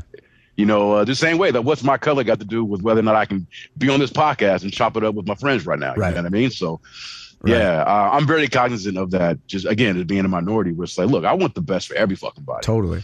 Like you said, rights. Just like, hey, at the end of the day, just let a motherfucker live. Just let people live, man. What the fuck? And like to your point, like I have friends, like I have gay friends who will like shit on bisexuals, or like gay friends who will like gays and lesbians don't like each other. And I'm like, what the fuck, guys? Like, you're all fighting the same battle. What are you doing? Like, you're part of the fucking problem. You're all fighting for rights, and then you're shitting them on each other too. It's crazy. It's just damn. What is that? Water bottle. Laundry basket, some shoes. This is why I love the podcast. Whoa, my camera fell. Throwing his camera. You get a plethora of content on this show. Talking about Boba Fett. You can laugh, you can cry. Trans rights. And yeah, you can get inspiration. Yeah. This is the greatest show ever. Thank you, brother. Oh, fuck. Let people live. That's it. And go watch The Matrix 4 and love it. There you go. Go watch Matrix. Listen to all the podcasts. But before we go, I just want to. We don't normally do and give out numbers, but like Jesse, if you had to on a 1 to 10 scale, how would you rate this Matrix Resurrections or Resurrection? Well, let's get a baseline. So, Matrix 1. And then 2, and then 3, and then I know obviously we're ranking them in order, right. But like as far as like the numbers, where would they go? So Matrix 1 would definitely be a 9 for me. I'd probably have to say, like if we were rating it out of 1 to 10. Reloaded, I'd probably rate it like a 7.5, something like that. And then, what was it? Revelations. Revolutions. Revolutions, I would give a 10. That was my favorite movie out of the 3. And Matrix 4, even though I loved it, I would still rate it based on what it is, and it's probably around the 4 range. Okay. 4 or 5. It's definitely not comparable to the other 3. Okay, that's fair. It's about that is fair. Graham, you go. I'd agree. Like Matrix is a 9, and then for me, it's hard. I don't remember the sequels as well. But I would probably go like 7 and 6 in 2 and 3 in that order, and then this one, I don't know. Falls in the negatives maybe like for a 2 or something like that, or like it was. I mean, it's not like the worst. It's not the worst movie ever made. It's not the worst movie I've ever seen. Like by a long shot. There's a million other movies that you could put this in front of. It didn't anger me. That's one thing I would say. Like, exactly. Yeah, it didn't. I wasn't angered at all. It's not upsetting. Yeah, you don't feel like. something happened to you. It's not like a crime or anything. It's not. Well, the first time I seen it, I kind of felt like it was a crime. Like, why in the fuck didn't you do this? Why didn't you do this? Why are you going in this? There's so many questions in my head, but I don't feel like that now. Yeah, yeah. Like it went down fine. Like it went down fine. Like because Lana Wachowski, she can make a movie. She knows how to make a movie, and I think that shows when you're watching it. Like it does have somewhat of a movement as you're going, which is usually the thing that'll like destroy you when you're trying to watch a movie you don't like, is if there's no movement and you feel like it's just going to last forever and ever and ever, like you're in purgatory or something. And I didn't feel like that. But yeah, for me, it'd probably be like a 2 or something like that. Yeah, I probably, for me, I think that first Matrix, you guys are giving it 9s. I don't know why you're sitting on the fence and just not give it a 10. I'd give it a 10. We didn't know what it was going to be at the time. Yeah. Like, right. And Jesse had to put 1 above it. So yeah. That's why. That was my whole argument for it. Yeah. So I would just go ahead. For me, I go ahead and get that first Matrix a 10, and then Reloaded and Revolutions. Well, I would give you talking to you, Jesse. You kind of making me want to go back and revisit Revolution. Same. You should. Again. You should. I actually want to do the whole trilogy now that. Yeah. But I would probably I would have to, even though I said earlier that I thought that, I like 3 less than 2 and 2, whatever, but I would give the 2 sequels 8s. And then this one, Resurrection, I'm close to Jesse. Like I said, this movie didn't anger me. It didn't piss me off. I just kind of felt it was ultimately unnecessary. I give it a 5. Okay. Yeah. I mean, honestly, if it would have been the same movie, but maybe like an hour shorter, it probably would have gotten a 6, just on at the length least alone. 30 minutes shorter. Yeah, that's something like so many movies, especially now. Like so many. It movies, didn't need to be this long. So many movies could be bumped up like a full letter grade or a full number if they were just shorter. Yeah, trim some of that fat. Yeah. Did you guys see The Eternals? I have not. Did you guys watch that? I did. Have you? Okay, so I felt that way about The Eternals, but that movie should have been much shorter. Yeah. Honestly, Eternals is similar to Resurrections for me. I liked Eternals better than Resurrection, but I think they share similar qualities. I had really high expectations for Eternals. I had higher expectations than Matrix. Did not fucking meet those expectations whatsoever for me. Yeah, Eternals for me was a movie of moments. There were several moments that I enjoyed, but taken as a whole, it's one of the. I mean, the pacing is really bad, and the length doesn't. Again, it's like Matrix. Like for as long as it is, it's like how can you have a movie this long and tell so little story? Right. Yeah. It's amazing to me. How that happens? Many movies do that now. Yeah. I think Eternals will be better once more movies come out and they make it relevant to explain a little bit of what happened in Eternals. In hindsight, it might become a better film, but again, I didn't hate it. But I also, at the same time, I have no urge to see it again. Like one viewing's enough, Yeah, that's how I felt too. I guess that's a problem with like a lot of the MCU stuff that I'm feeling. It's because a lot of them, they don't have anything to say. Like it's a machine. They're trying to churn out these movies, keep creating the universe and expanding, and I get that. But when a movie has nothing to say, that's when you get things that are just long, but nothing's really happening. That's why you. Hey, Grahm, have you seen Spider-Man? No. Far From Home. Have you seen the latest Spider-Man? No. And like I said, they might have something to say. I'm not saying every movie. I'm just saying you should check them out. I'm just saying you should check them. In case you hadn't seen them, I'm just recommending. It's like when I watch movies, older movies, especially like, late 80s through mid 90s, like this kind of golden era of filmmaking. They're all an hour and a half, and they traverse such a large expanse. They tell such complete stories in 90 minutes. But that's an art in and of itself. Yeah. To be, rein your shit in. Like if you can tell a really compelling narrative within the course of, an hour and a half, or maybe like an hour and 40 minutes. Giving yourself restrictions forces you to make cuts. It forces you to, everything has to be good now. Like it's so important. If you, it's like Kanye's last record, which is like 9 hours long and all of it's dog shit. But it's like, cause they just do whatever. And it's constraints and rules and deadlines. They force you to be a better artist. And when you have to cram it into 90 minutes, you can't waste time on garbage. Yeah. You have to make it has to work. That's been my whole career as a game designer, is working within restrictions. Yeah. Especially at THQ. It was like, oh, you want to do what? That's so cute. You can do about a sliver of this. Yeah. And I'm like, all right, well, I'll take that sliver and I'll make it the best. Hell yeah. How much more creative? How much more creative did you have to be to make it work? And like, all right, I'm going to figure it out. Yeah. So yeah, with every time I say a movie feels bloated, like that's the thing. Like, oh, you didn't have any boundaries. Like you just did whatever you wanted, but that's not necessarily a good thing. Not always. Anyway, plugs. Let's get plugs. I got to get ready for my boxing lesson. Oh yeah, boxing. Yeah, I picked up boxing. Well, I gotta say, man, this was a relief. It was a lot of fun to come on here and not talk wrestling. I mean, I as much as I love wrestling, dude, talking about it all the time, just gets stale sometimes. So it was good to talk about some movies and foreskin facials. And I'll have to do some more research, see where that's at now. Everybody loves the penis facial, man. We need to we need to stick. That's over. That's our niche. We need to. Yeah. You guys want to hear about penis facials? Come on over to the podcast. We need to rebrand and make it more about. You guys need a T-shirt, dude. We need to bring a guest on who has actually had a penis facial. Oh shit! All right, now we're thinking outside the box. I'm gonna look. Yeah. I'm gonna look. You're gonna have to look it up, man. Hey, Grahm.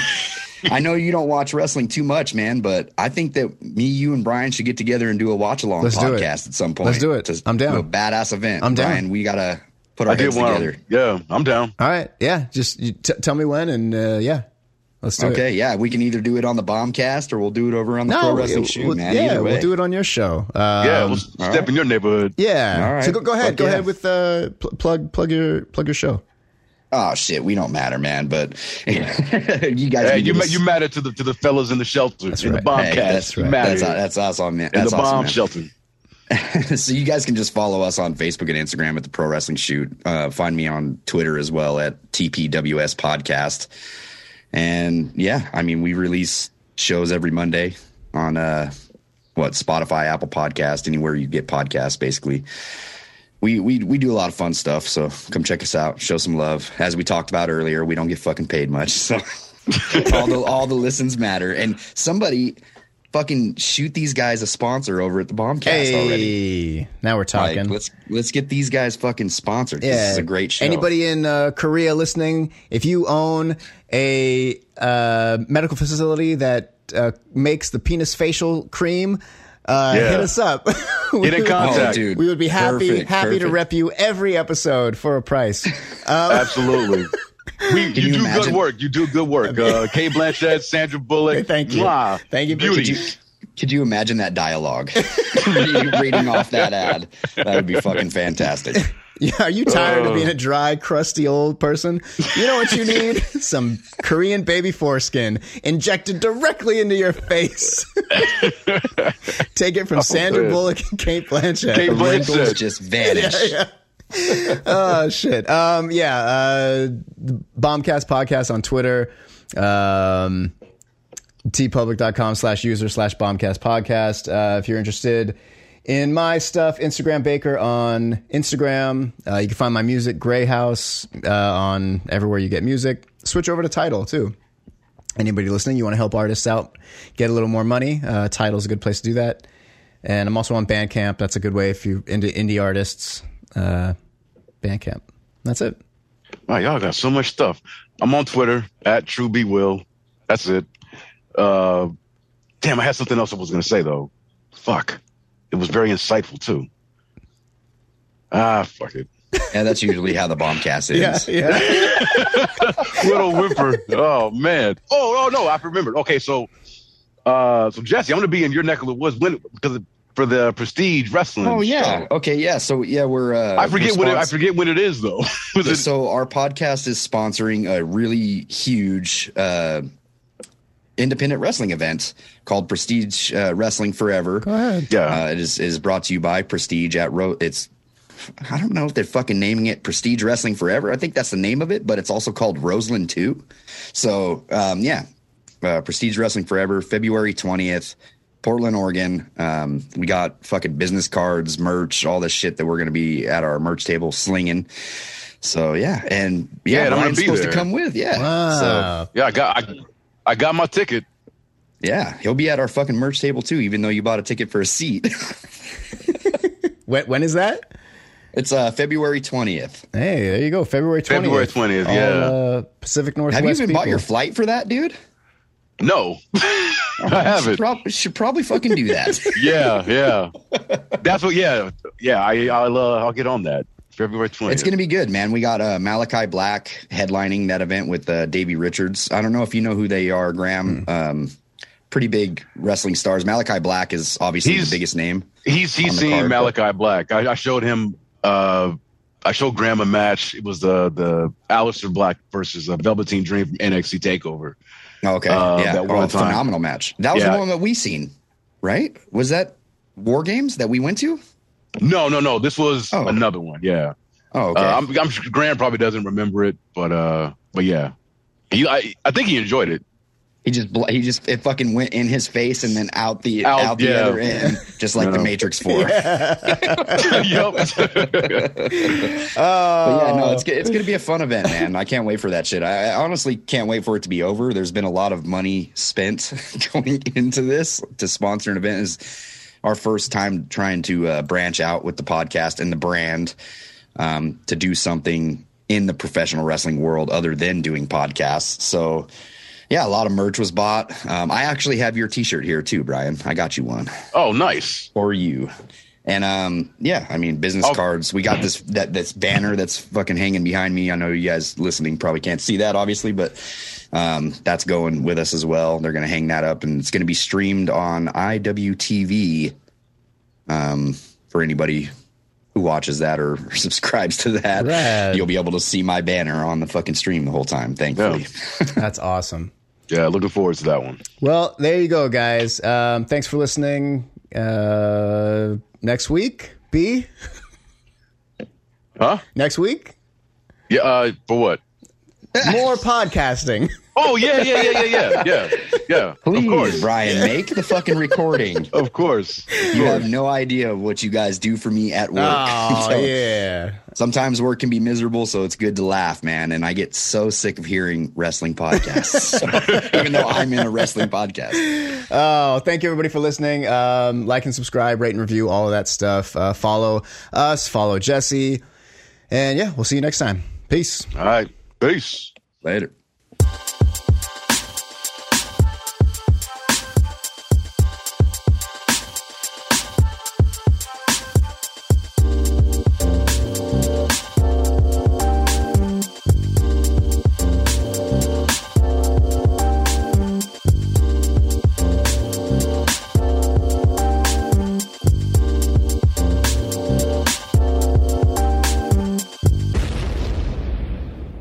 The Bombcast.